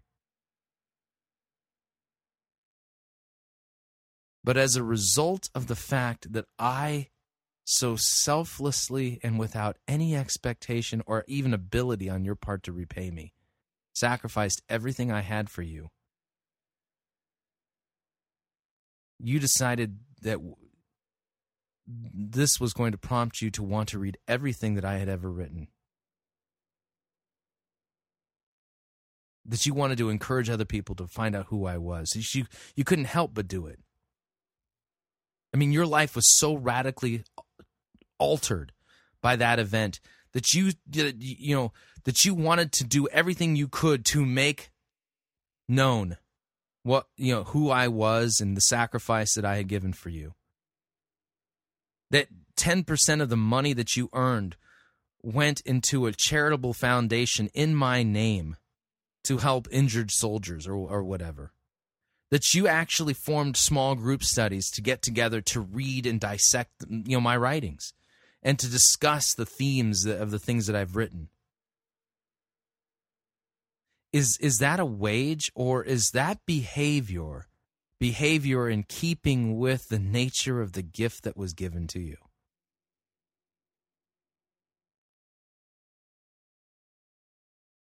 You see, that's the difference. If the reason why you're going to, quote, obey God and do these 5 things is so that you can, show God that you're serious and that you can receive blessings from Him, that's a wage. But when you flip this around to what the biblical teaching is regarding why we do good works, you understand this. Scripture teaches that you were dead in trespasses and sins, that there was nothing that you can do to save yourself, and you had earned God's wrath. That's you've earned it. But Christ, being rich in mercy, does the most amazing thing. God becomes a man, and He lives a perfectly sinless life under the law for you. And that He died on the cross as your substitute, literally sacrificing Himself for you because of your sinful wretchedness, to basically make it so that you don't have to stand before God and hear those horrible, horrible, horrible words. I never knew you. Depart from me into the eternal flame prepared for the devil and all of his angels, you worker of iniquity. Christ drank the full cup down to the dregs of the wrath of the wine of God's fury and wrath against sin for you. He took the bullet in your place. He laid on the grenade and had his chest blown out so that you can live. And He did this all as a gift. And He calls you to repent and to be forgiven. And it's all a gift. Would not the natural response to the outrageous, unthinkable, mind-boggling grace and mercy and sacrificial love of Christ, would that not automatically produce in you good works? When you come to God, basically say, okay, God, I'll obey these 5 things. Yeah. Okay. Yeah, because sure, I want the next 10 years of my life to be chock full of blessings. Sure, I'd be a fool to not want to be blessed by God, sure. Okay, but let me ask you this question. Is it possible to, quote, have a daily devotion for 20 to 30 minutes and not have faith in God? Yeah, it is. Is it possible to read and study and master the content of the Bible without having faith in God? Sure it is. You don't have to have faith to read and study and master the content of the Bible. The New Atheists show that they have a profound understanding of what the biblical text says. They've studied it. They understand what it teaches. Do you have to have faith in order to give 10% of your gross income to the church? No. I mean, anybody can write a check for 10% of their gross income. It doesn't take faith to do that. Do you have to have faith to encourage other people to read their Bibles? No, not at all. Not at all. I mean, the cults, they tell people to read their Bibles. Do you have to have faith in order to participate in a weekly small group Bible study dedicated to reading and discussing God's Word? Nope. You don't have to have faith at all for that. This is what Hebrews 11:6 is really getting at. Without faith, it is impossible to please God. So when Rick Warren says God wants to bless you and it's a gift, but here's the 5 conditions in order to receive the gift, he's preaching pure wage, pure self-righteousness, pure quid pro quo. And he's lying to you. Because Hebrews 11:6 says, without faith, it is impossible to please God. He's not preaching faith and repentance and the forgiveness of sins. He's preaching pure Pelagian, self-righteous, pull yourself up by your bootstraps, Pharisaical hypocrisy. It's exactly what he's doing. And unfortunately, there's going to be a lot of people who are deceived by this and buy into it, because this program, this Decade of Destiny thing, the 60 days of making you doing spiritually growing and maturing so that you can be blessable. Yeah, this is going to make its rounds through the seeker-driven and purpose-driven churches. But the thing is that where's Christ?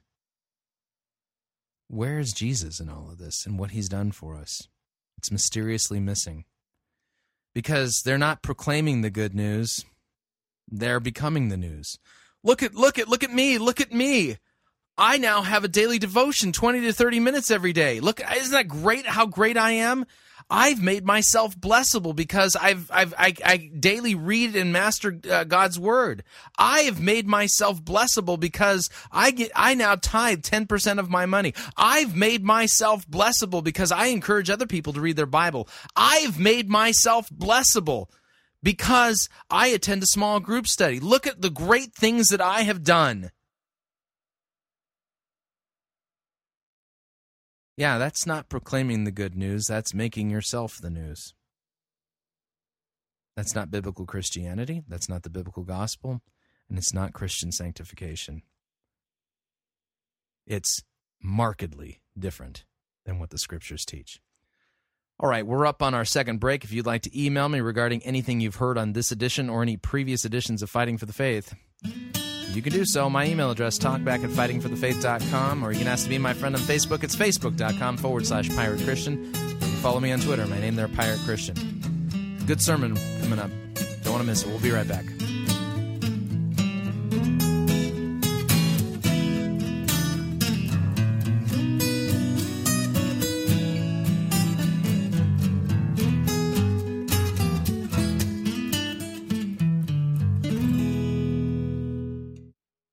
We don't need to rethink Christianity. We need to rediscover it. You're listening to Fighting for the Faith. This is the air I breathe. This is the air I breathe.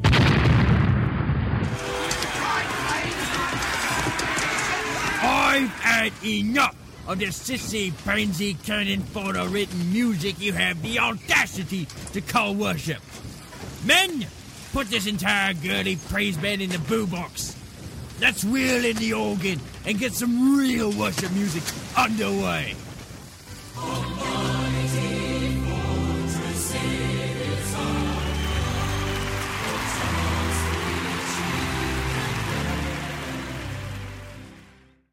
Ye be listening to Pirate Christian Radio.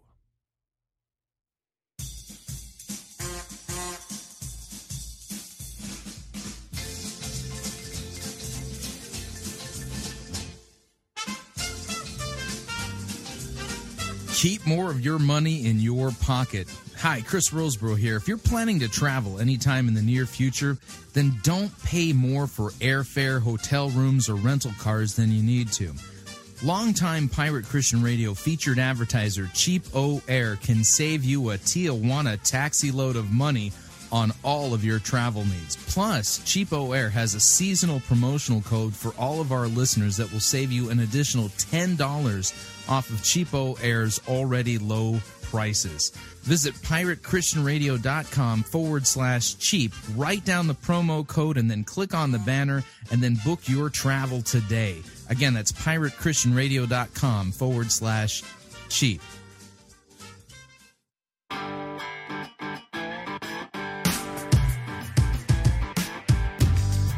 All right, we're back.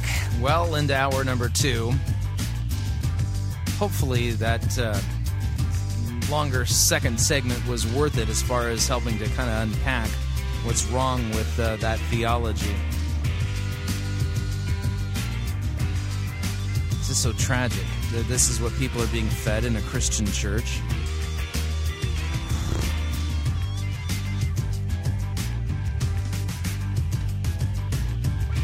All right, time to cue up the good sermon music.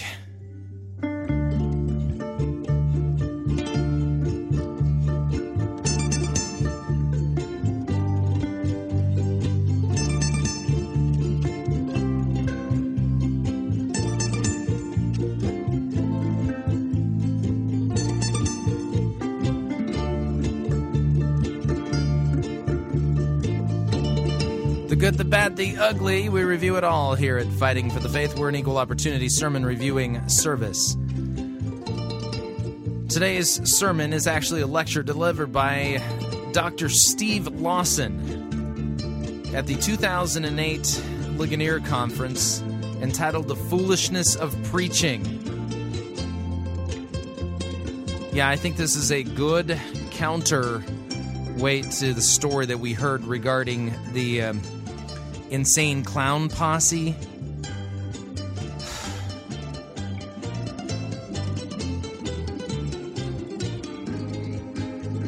fact, if you have your Bibles, you might want to open up to 1 Corinthians chapter 1. Let me kill the music and let's just get right into it.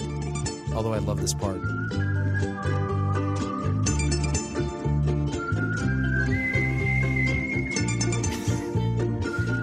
I'm sorry, I get distracted by bright, shiny objects. I just love that music. Anyway, so without any further ado, here is Dr. Steve Lawson, The Foolishness of Preaching. I invite you to take God's Word and turn with me to the book of 1 Corinthians. 1 Corinthians chapter 1. And today in this session, I want to speak to you on this subject, the foolishness of preaching. 1 Corinthians chapter 1, and I want to begin by reading the text that we shall look at together during this session.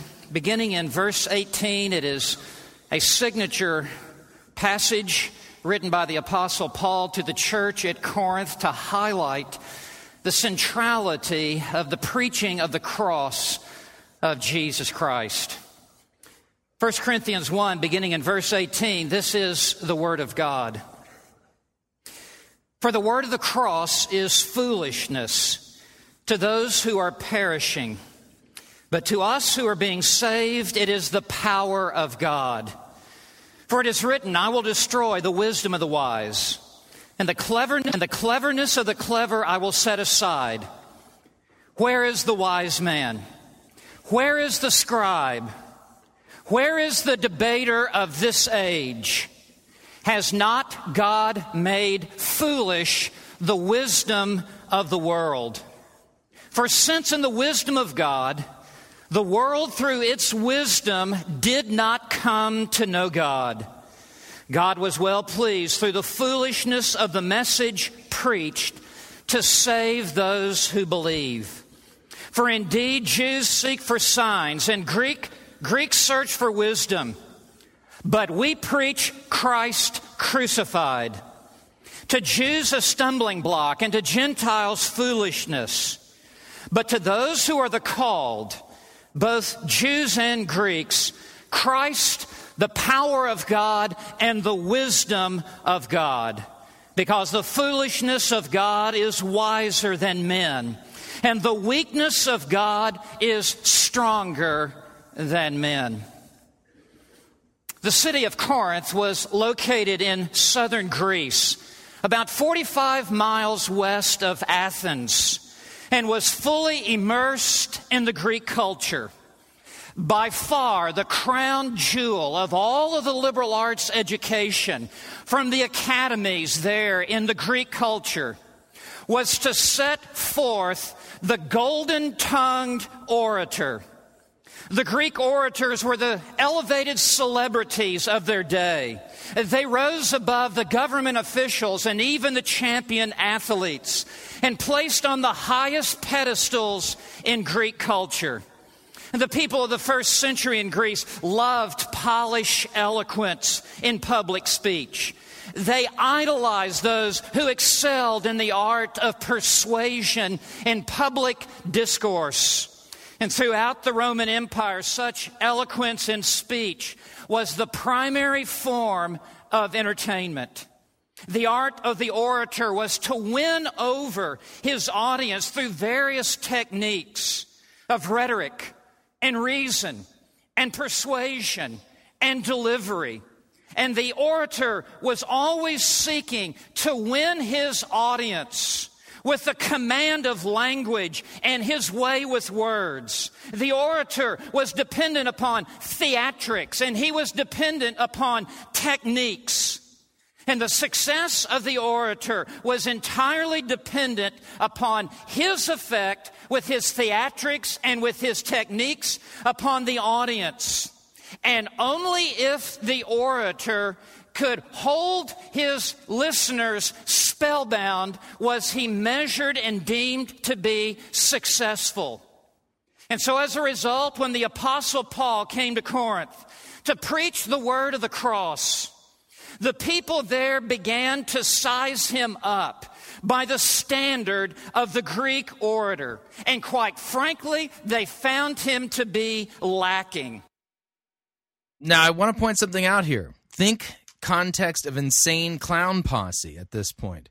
By the world's entertainment standards, oh, wow, they're effective. And look at their methodologies. They're showing the love of Jesus by swimming in the filth of that's available in the rap industry. Yeah.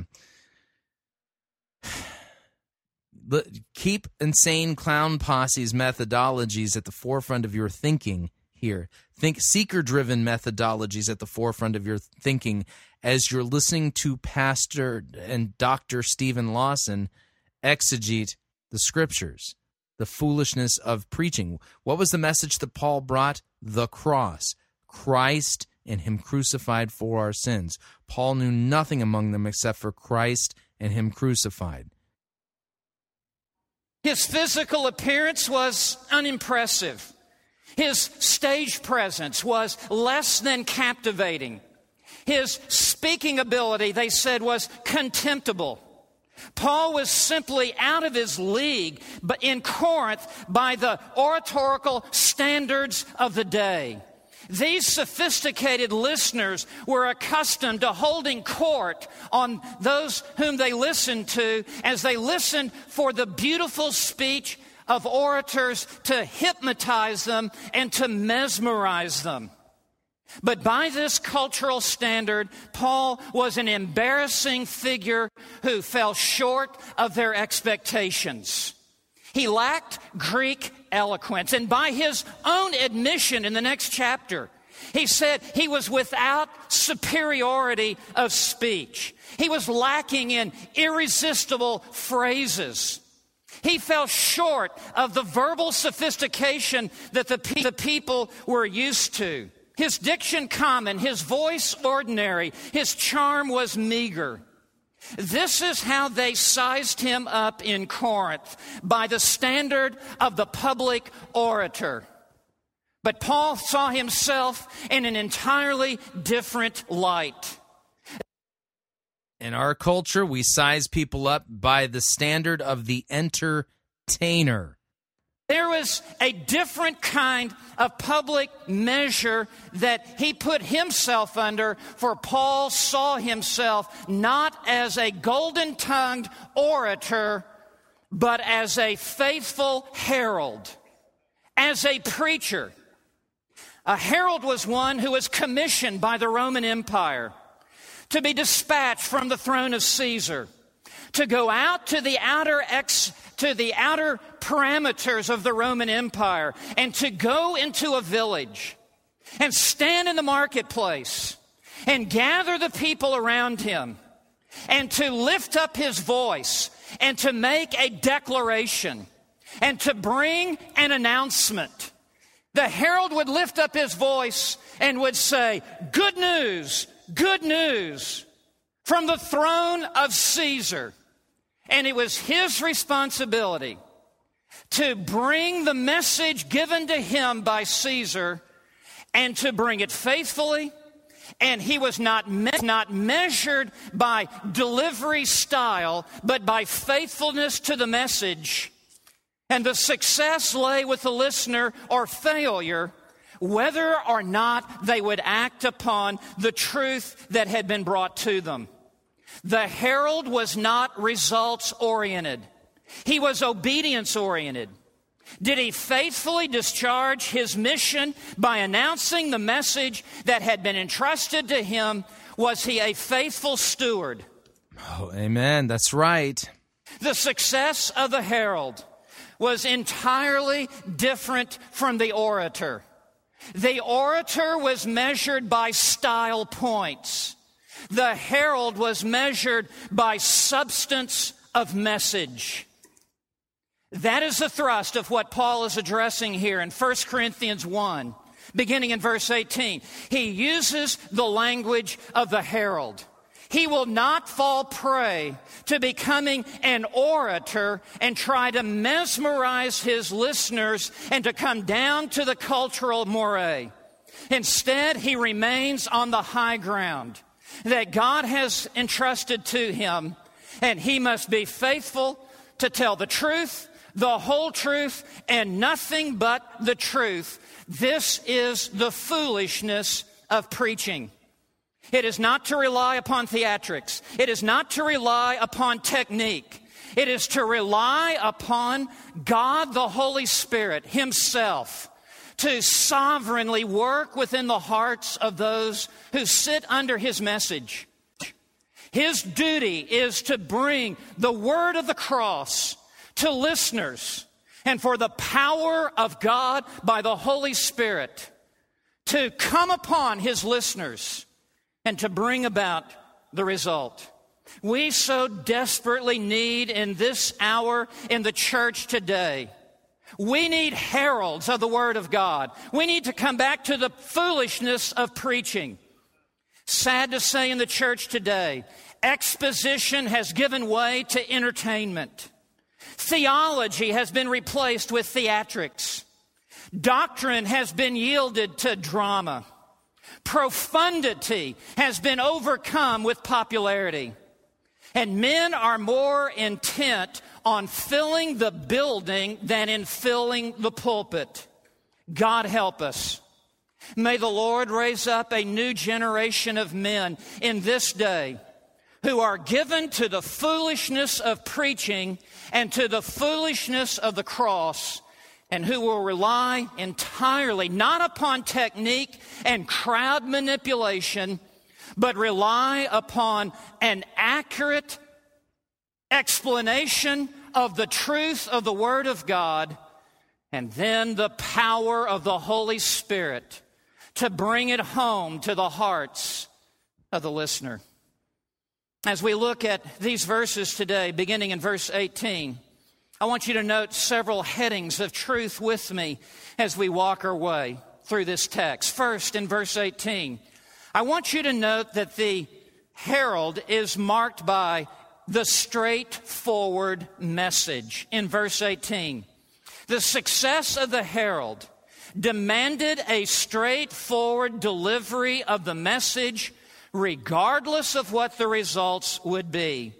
And the message cannot be altered in order to gain a better hearing with the audience. Notice in verse 18 again, for the word of the cross is to them who are perishing foolishness, but to us who are being saved, it is the power of the cross. It is the herald who brings the message of the cross, and he brings the centrality of Christ in him crucified.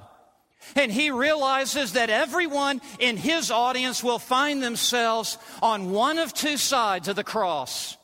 Everyone in this world is either perishing or is being saved. There is no middle ground. Everyone is either on the broad road headed for destruction or on the narrow path that is headed to life. And it is the role of the herald in the foolishness of preaching to set forth the word of the cross. The word of the cross here encompasses the entire gospel message. that is rooted and grounded in the person and work of Jesus Christ. It refers to the gospel in all of its fullness, the birth, life, death, resurrection of Jesus Christ. And it is a bloody cross. It is an offensive message. It is a shameful death. And in the ears of the world, it is a distasteful announcement that the herald brings. And yet, he is responsible to God to discharge his duty to bring the entirety of the message. Notice it says, for the word of the cross is foolishness. It is the Greek word moros, from which we derive the English word moron. It means nonsense, folly, pointless, irrelevant, idiotic, stupid, mindless, inane, bane. That is what the cross is to the natural man. He tells us in chapter 2 and verse 14, but a natural man does not accept the things of the Spirit of God, for they are moros, they are foolishness to him. And those for whom the cross is foolishness, these are those who are perishing. It is in the present tense, meaning already, right now, while yet in this world, they are in the self-destructive mode of perishing because of their sin. And what specifically is the foolishness of the preaching of the cross? It is found in this. Crucifixion was a horrible death. It was a shameful death, reserved for only the worst criminals, for insurrectionists, for murderers. It was so violent that no Roman citizen could be crucified. And what the gospel says is that God became a man, and he became a carpenter, a lowly carpenter, and he was subjected to the most ignominious death known to man, the shame of the cross. And he was crucified publicly, lifted up to die as an enemy of the Roman Empire. And what the foolishness of the cross says, that every man and every woman's eternal destiny is determined by their relationship to this cross. And for those for whom the cross is foolishness and they turn away, these are those who are perishing. But he goes on to say, but to us who are being saved, it is the power of God. It is that which the world sees as shameful and folly has become to us the treasure of the riches of the grace of God. For in the cross alone, there is the power to save from the penalty of sin, justification, power to save from the power of sin, sanctification, and power to save from the presence of sin, glorification. This was the straightforward preaching that Paul brought to Corinth as he stood in the midst of the panoply of the gods. And as the orators of the day and the philosophers of the day surrounded him on every side, Paul would not cater to the cultural trends of the day, but instead he dusted off a high place, and as a faithful herald who had been dispatched from the throne of God, he brought the word of the cross that would define the eternal destiny of everyone who heard him. This is the straightforward delivery. And this is what is so desperately needed in the church today. For there to be men who are raised up, who preach the book, the whole book, and nothing but the book, and they hold high the cross of the Lord Jesus Christ. I want you to note, second, in verse 19, the scriptural support. Paul now establishes that what he just stated in verse 18 is nothing new, but was taught throughout the Old Testament. In verse 19, Paul says, "For it is written, And he now quotes Isaiah 29, verse 14. God himself is the speaker in this text. I will destroy the wisdom of the wise, and the cleverness of the clever I will set aside. This wisdom is defined for us at the end of verse 20. You will note that it is the wisdom of the world. And God says, by the preaching of the word of the cross, he will expose the bankruptcy of the way of the wisdom of the world, as the light of the truth will expose the darkness of this world's ideologies. In the first century, the Greek philosophers, as they debated their ideologies and their philosophies, there was contained in all of this discussion the essential meanings of life, the origin of the universe. Who am I? What am I? Where am I going? What is my eternal destiny? How can I live life?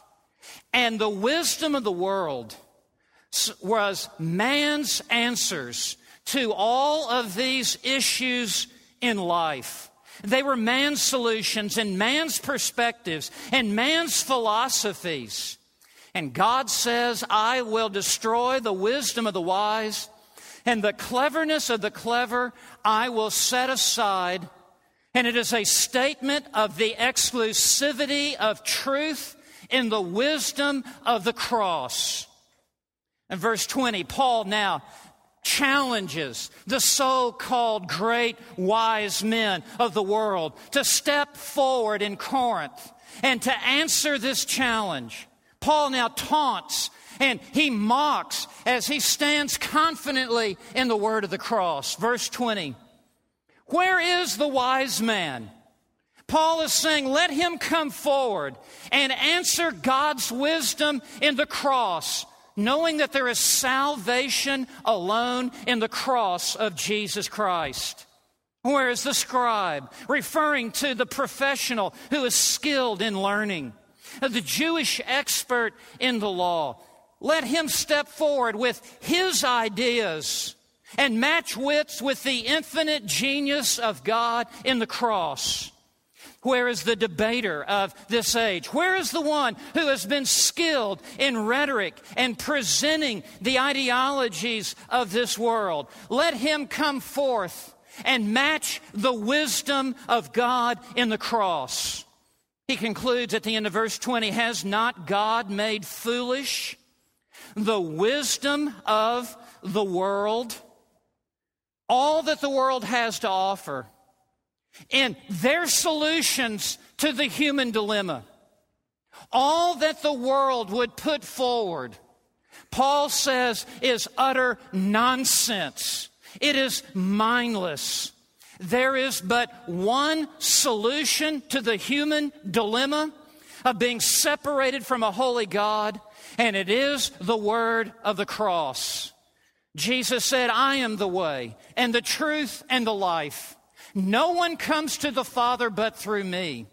Peter said there is salvation in no other name, for there is no other name under heaven given among men whereby we must be saved. And Paul said there is one God and one mediator between God and man, the man Christ Jesus, who gave himself a ransom for all, the testimony born at the proper time. This is what Paul is saying here, and it is rooted and grounded in Old Testament revelation, Old Testament scripture. There is but one way of wisdom, and it is the way of the cross. In verse 21, I want you to note the spiritual reality. Paul now sets in contrast the wisdom of the world and the foolishness of the cross, the so-called foolishness of the cross.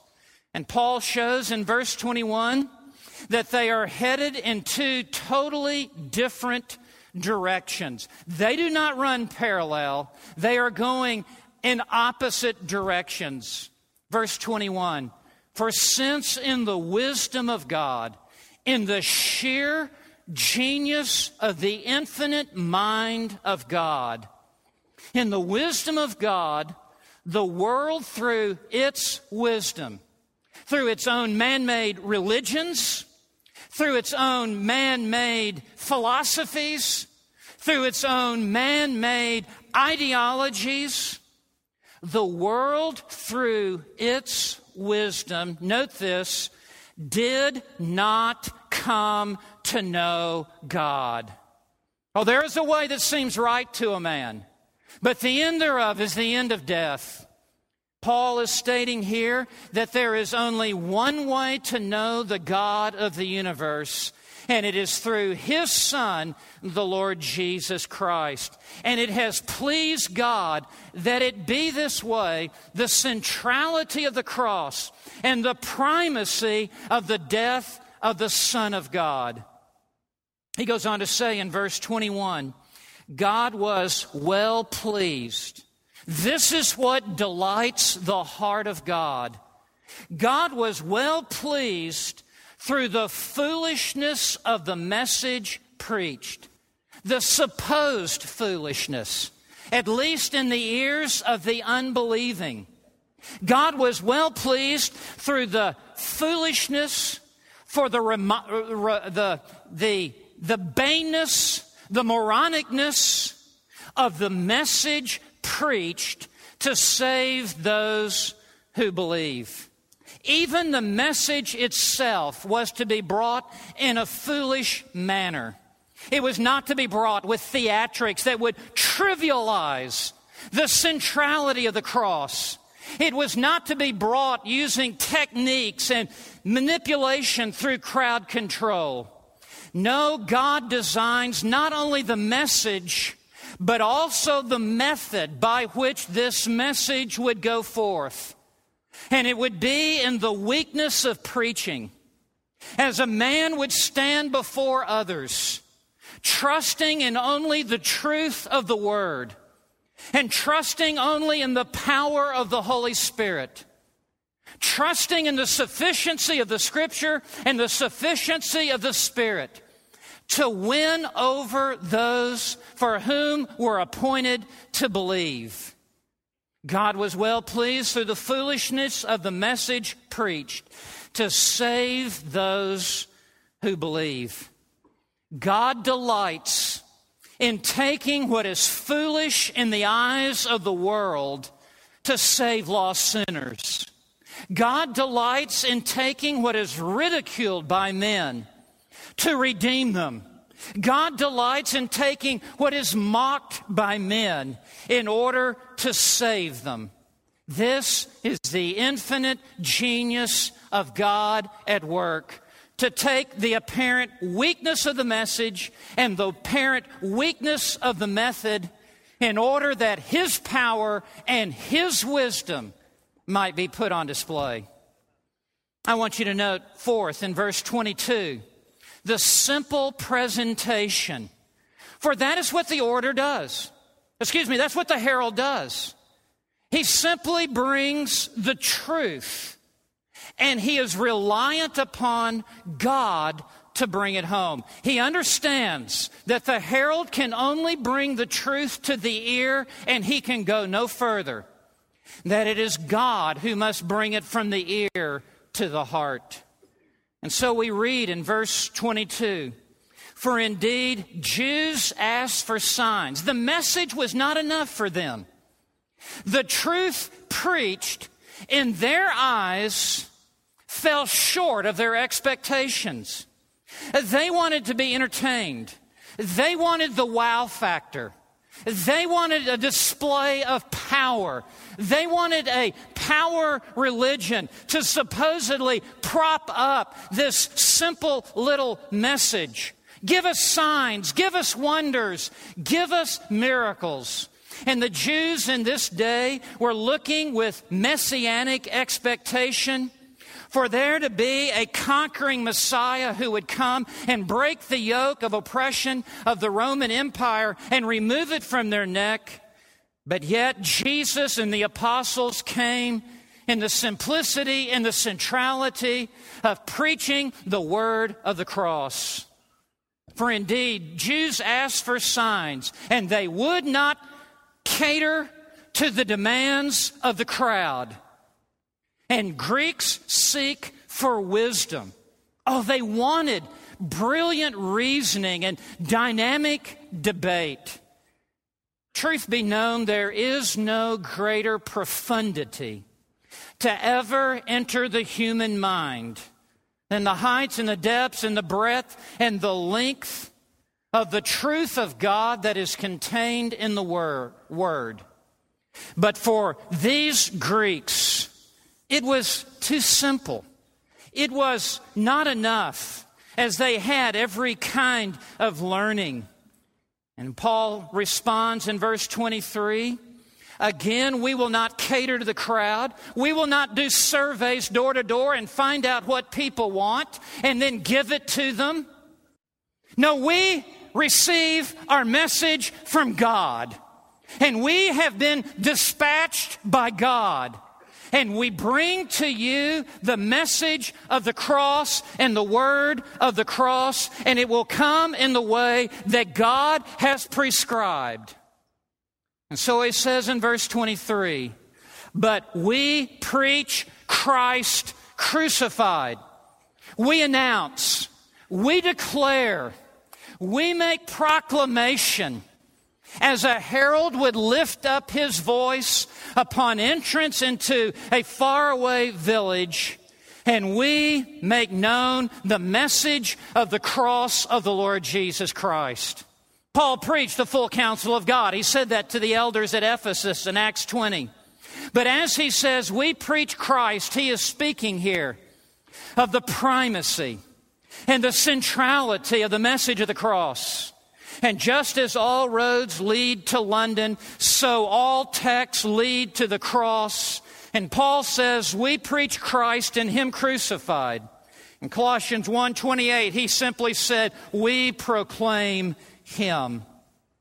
This was the responsibility that was entrusted to the herald, who trusted not in technique or theatrics, who would not cater to the whims of the crowd, who would not be measured in his ministry by the applause or the style points that would be given to him, but who preached coram Deo, as in the presence of God, seeking only God's approbation, and would be faithful to bring the entire message that is rooted and grounded and anchored in the cross, that separates all of humanity, that all are either perishing because the cross is foolishness to them, or those who are being saved because they have come to see that the cross is the wisdom of God and it is the power of God.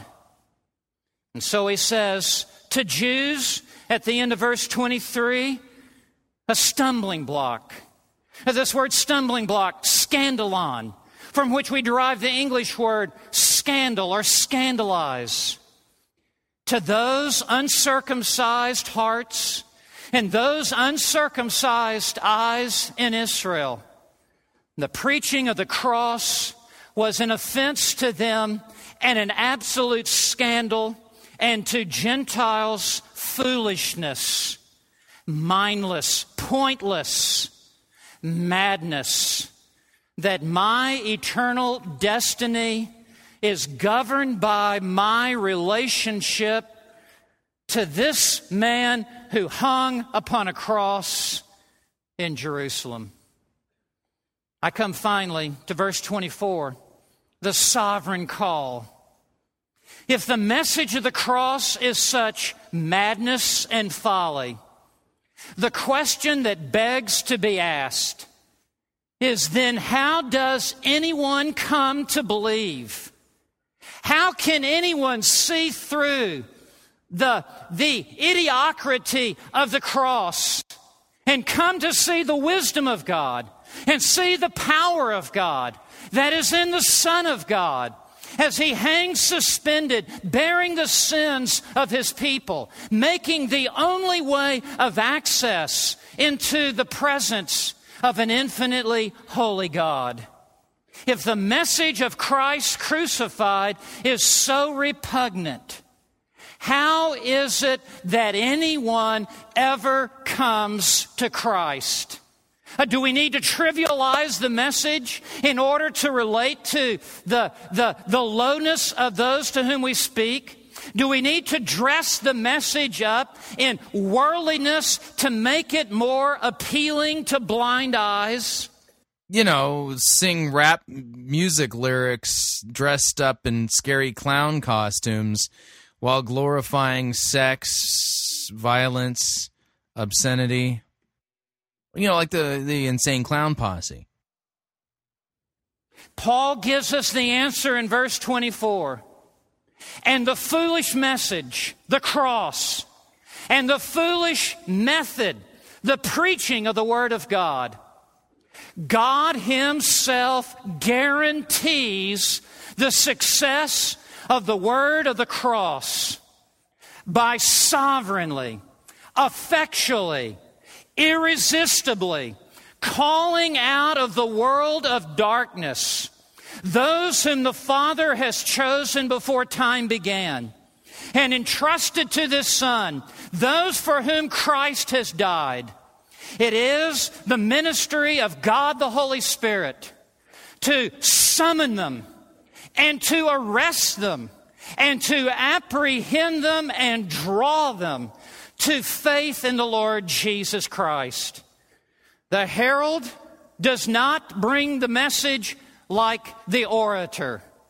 The herald speaks the truth, and he trusts in the calling of the Holy Spirit of God to bring to Christ those who are appointed to believe.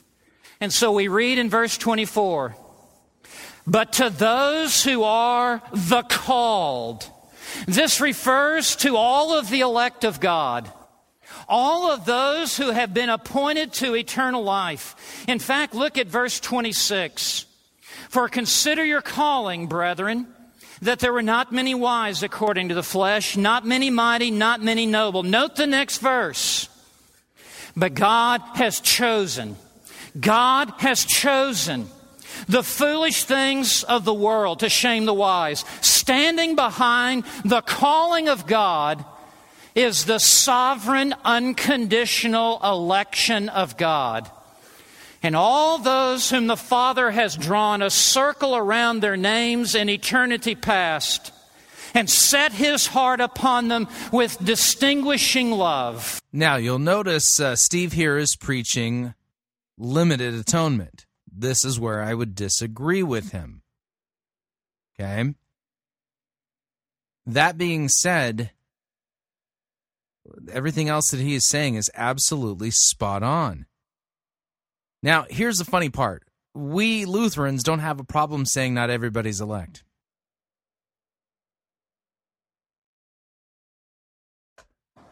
These are those when the word of the cross goes forward.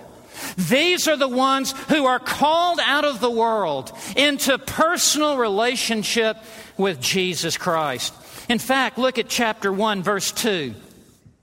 You will note in verse 2, the word called is used twice. Note the order of this. To the church of God, which is at Corinth. To those who have been sanctified in Christ Jesus. Notice this, saints by calling. That is the effectual, sovereign call of the Holy Spirit. Every saint who has come to the cross by faith has come by divine appointment because they have been called by God effectually. Now continue to read verse 2. And all who in every place, note this, call on the name of our Lord Jesus Christ. Those who call upon the name of the Lord. Romans 10, verse 13. Whosoever shall call upon the name of the Lord shall be saved. All who call upon the name of the Lord for salvation are those who have already been called by the Holy Spirit into fellowship with Jesus Christ. Look at verse 9. He makes it clear again. The call of God. God is faithful, through whom you were called into fellowship with His Son, Jesus Christ our Lord. This calling is not simply into ministry or into service. This call is unto salvation. This call is unto eternal life.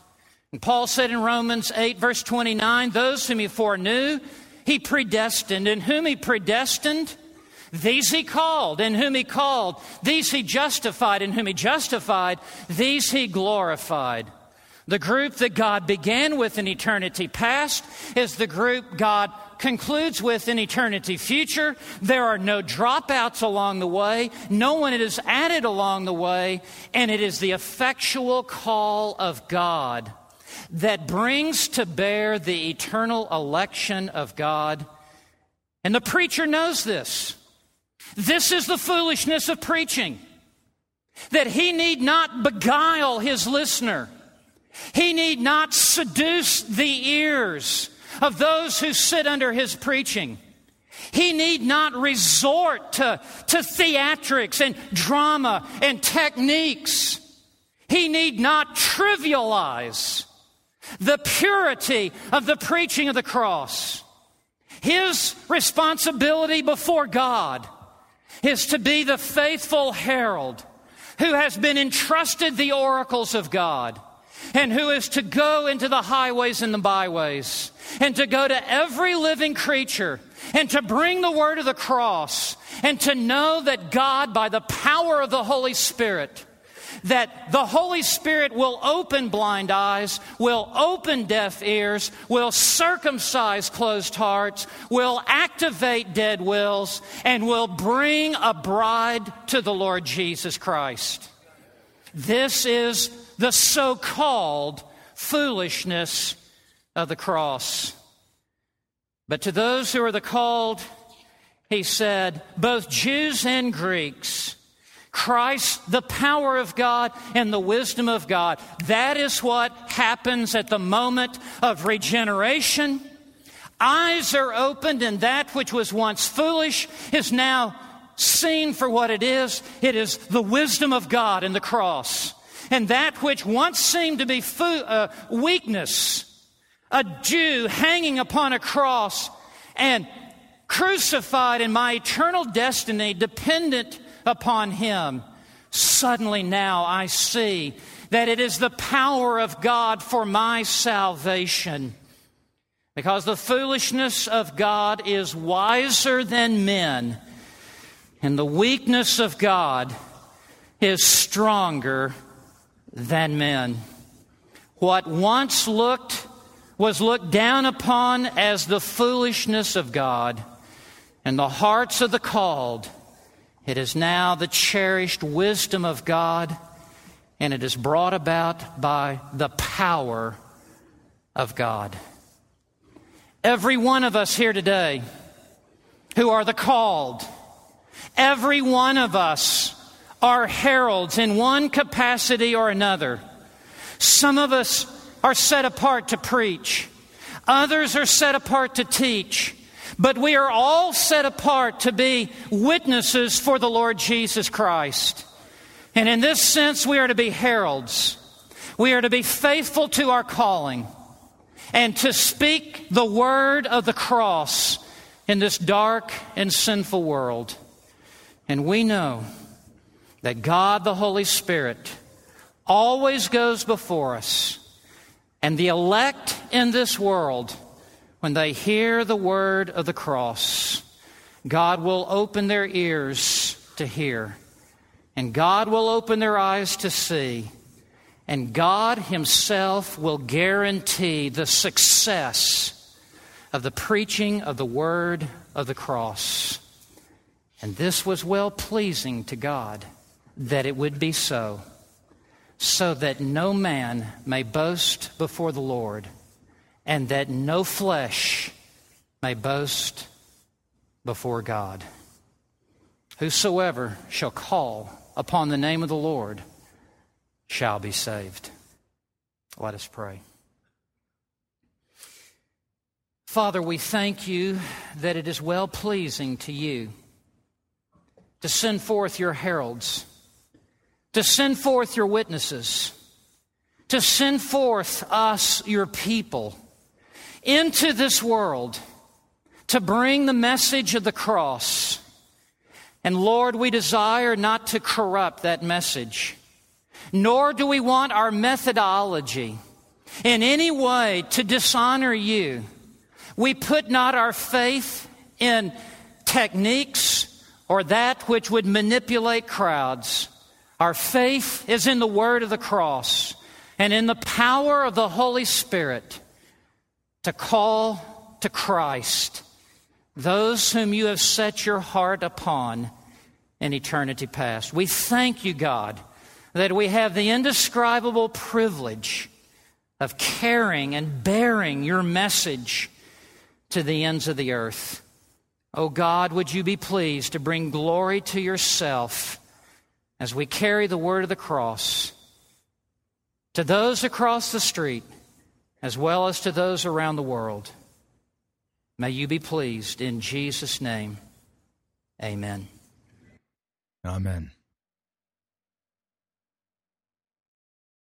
Does that help frame a proper understanding of what is tragically wrong with what the insane clown posse has done?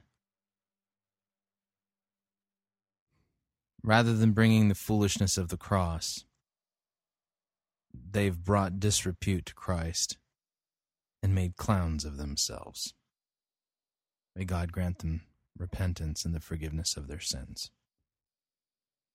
Need to remind you all, Fighting for the Faith is listener-supported radio. That means we depend upon your generous gifts and financial contributions in order to continue to bring Fighting for the Faith to you. It's a partnership, and the way you partner with us is by visiting our website, fightingforthefaith.com, and when you get there, you'll see two friendly yellow buttons. One says Donate, the other says Join Our Crew.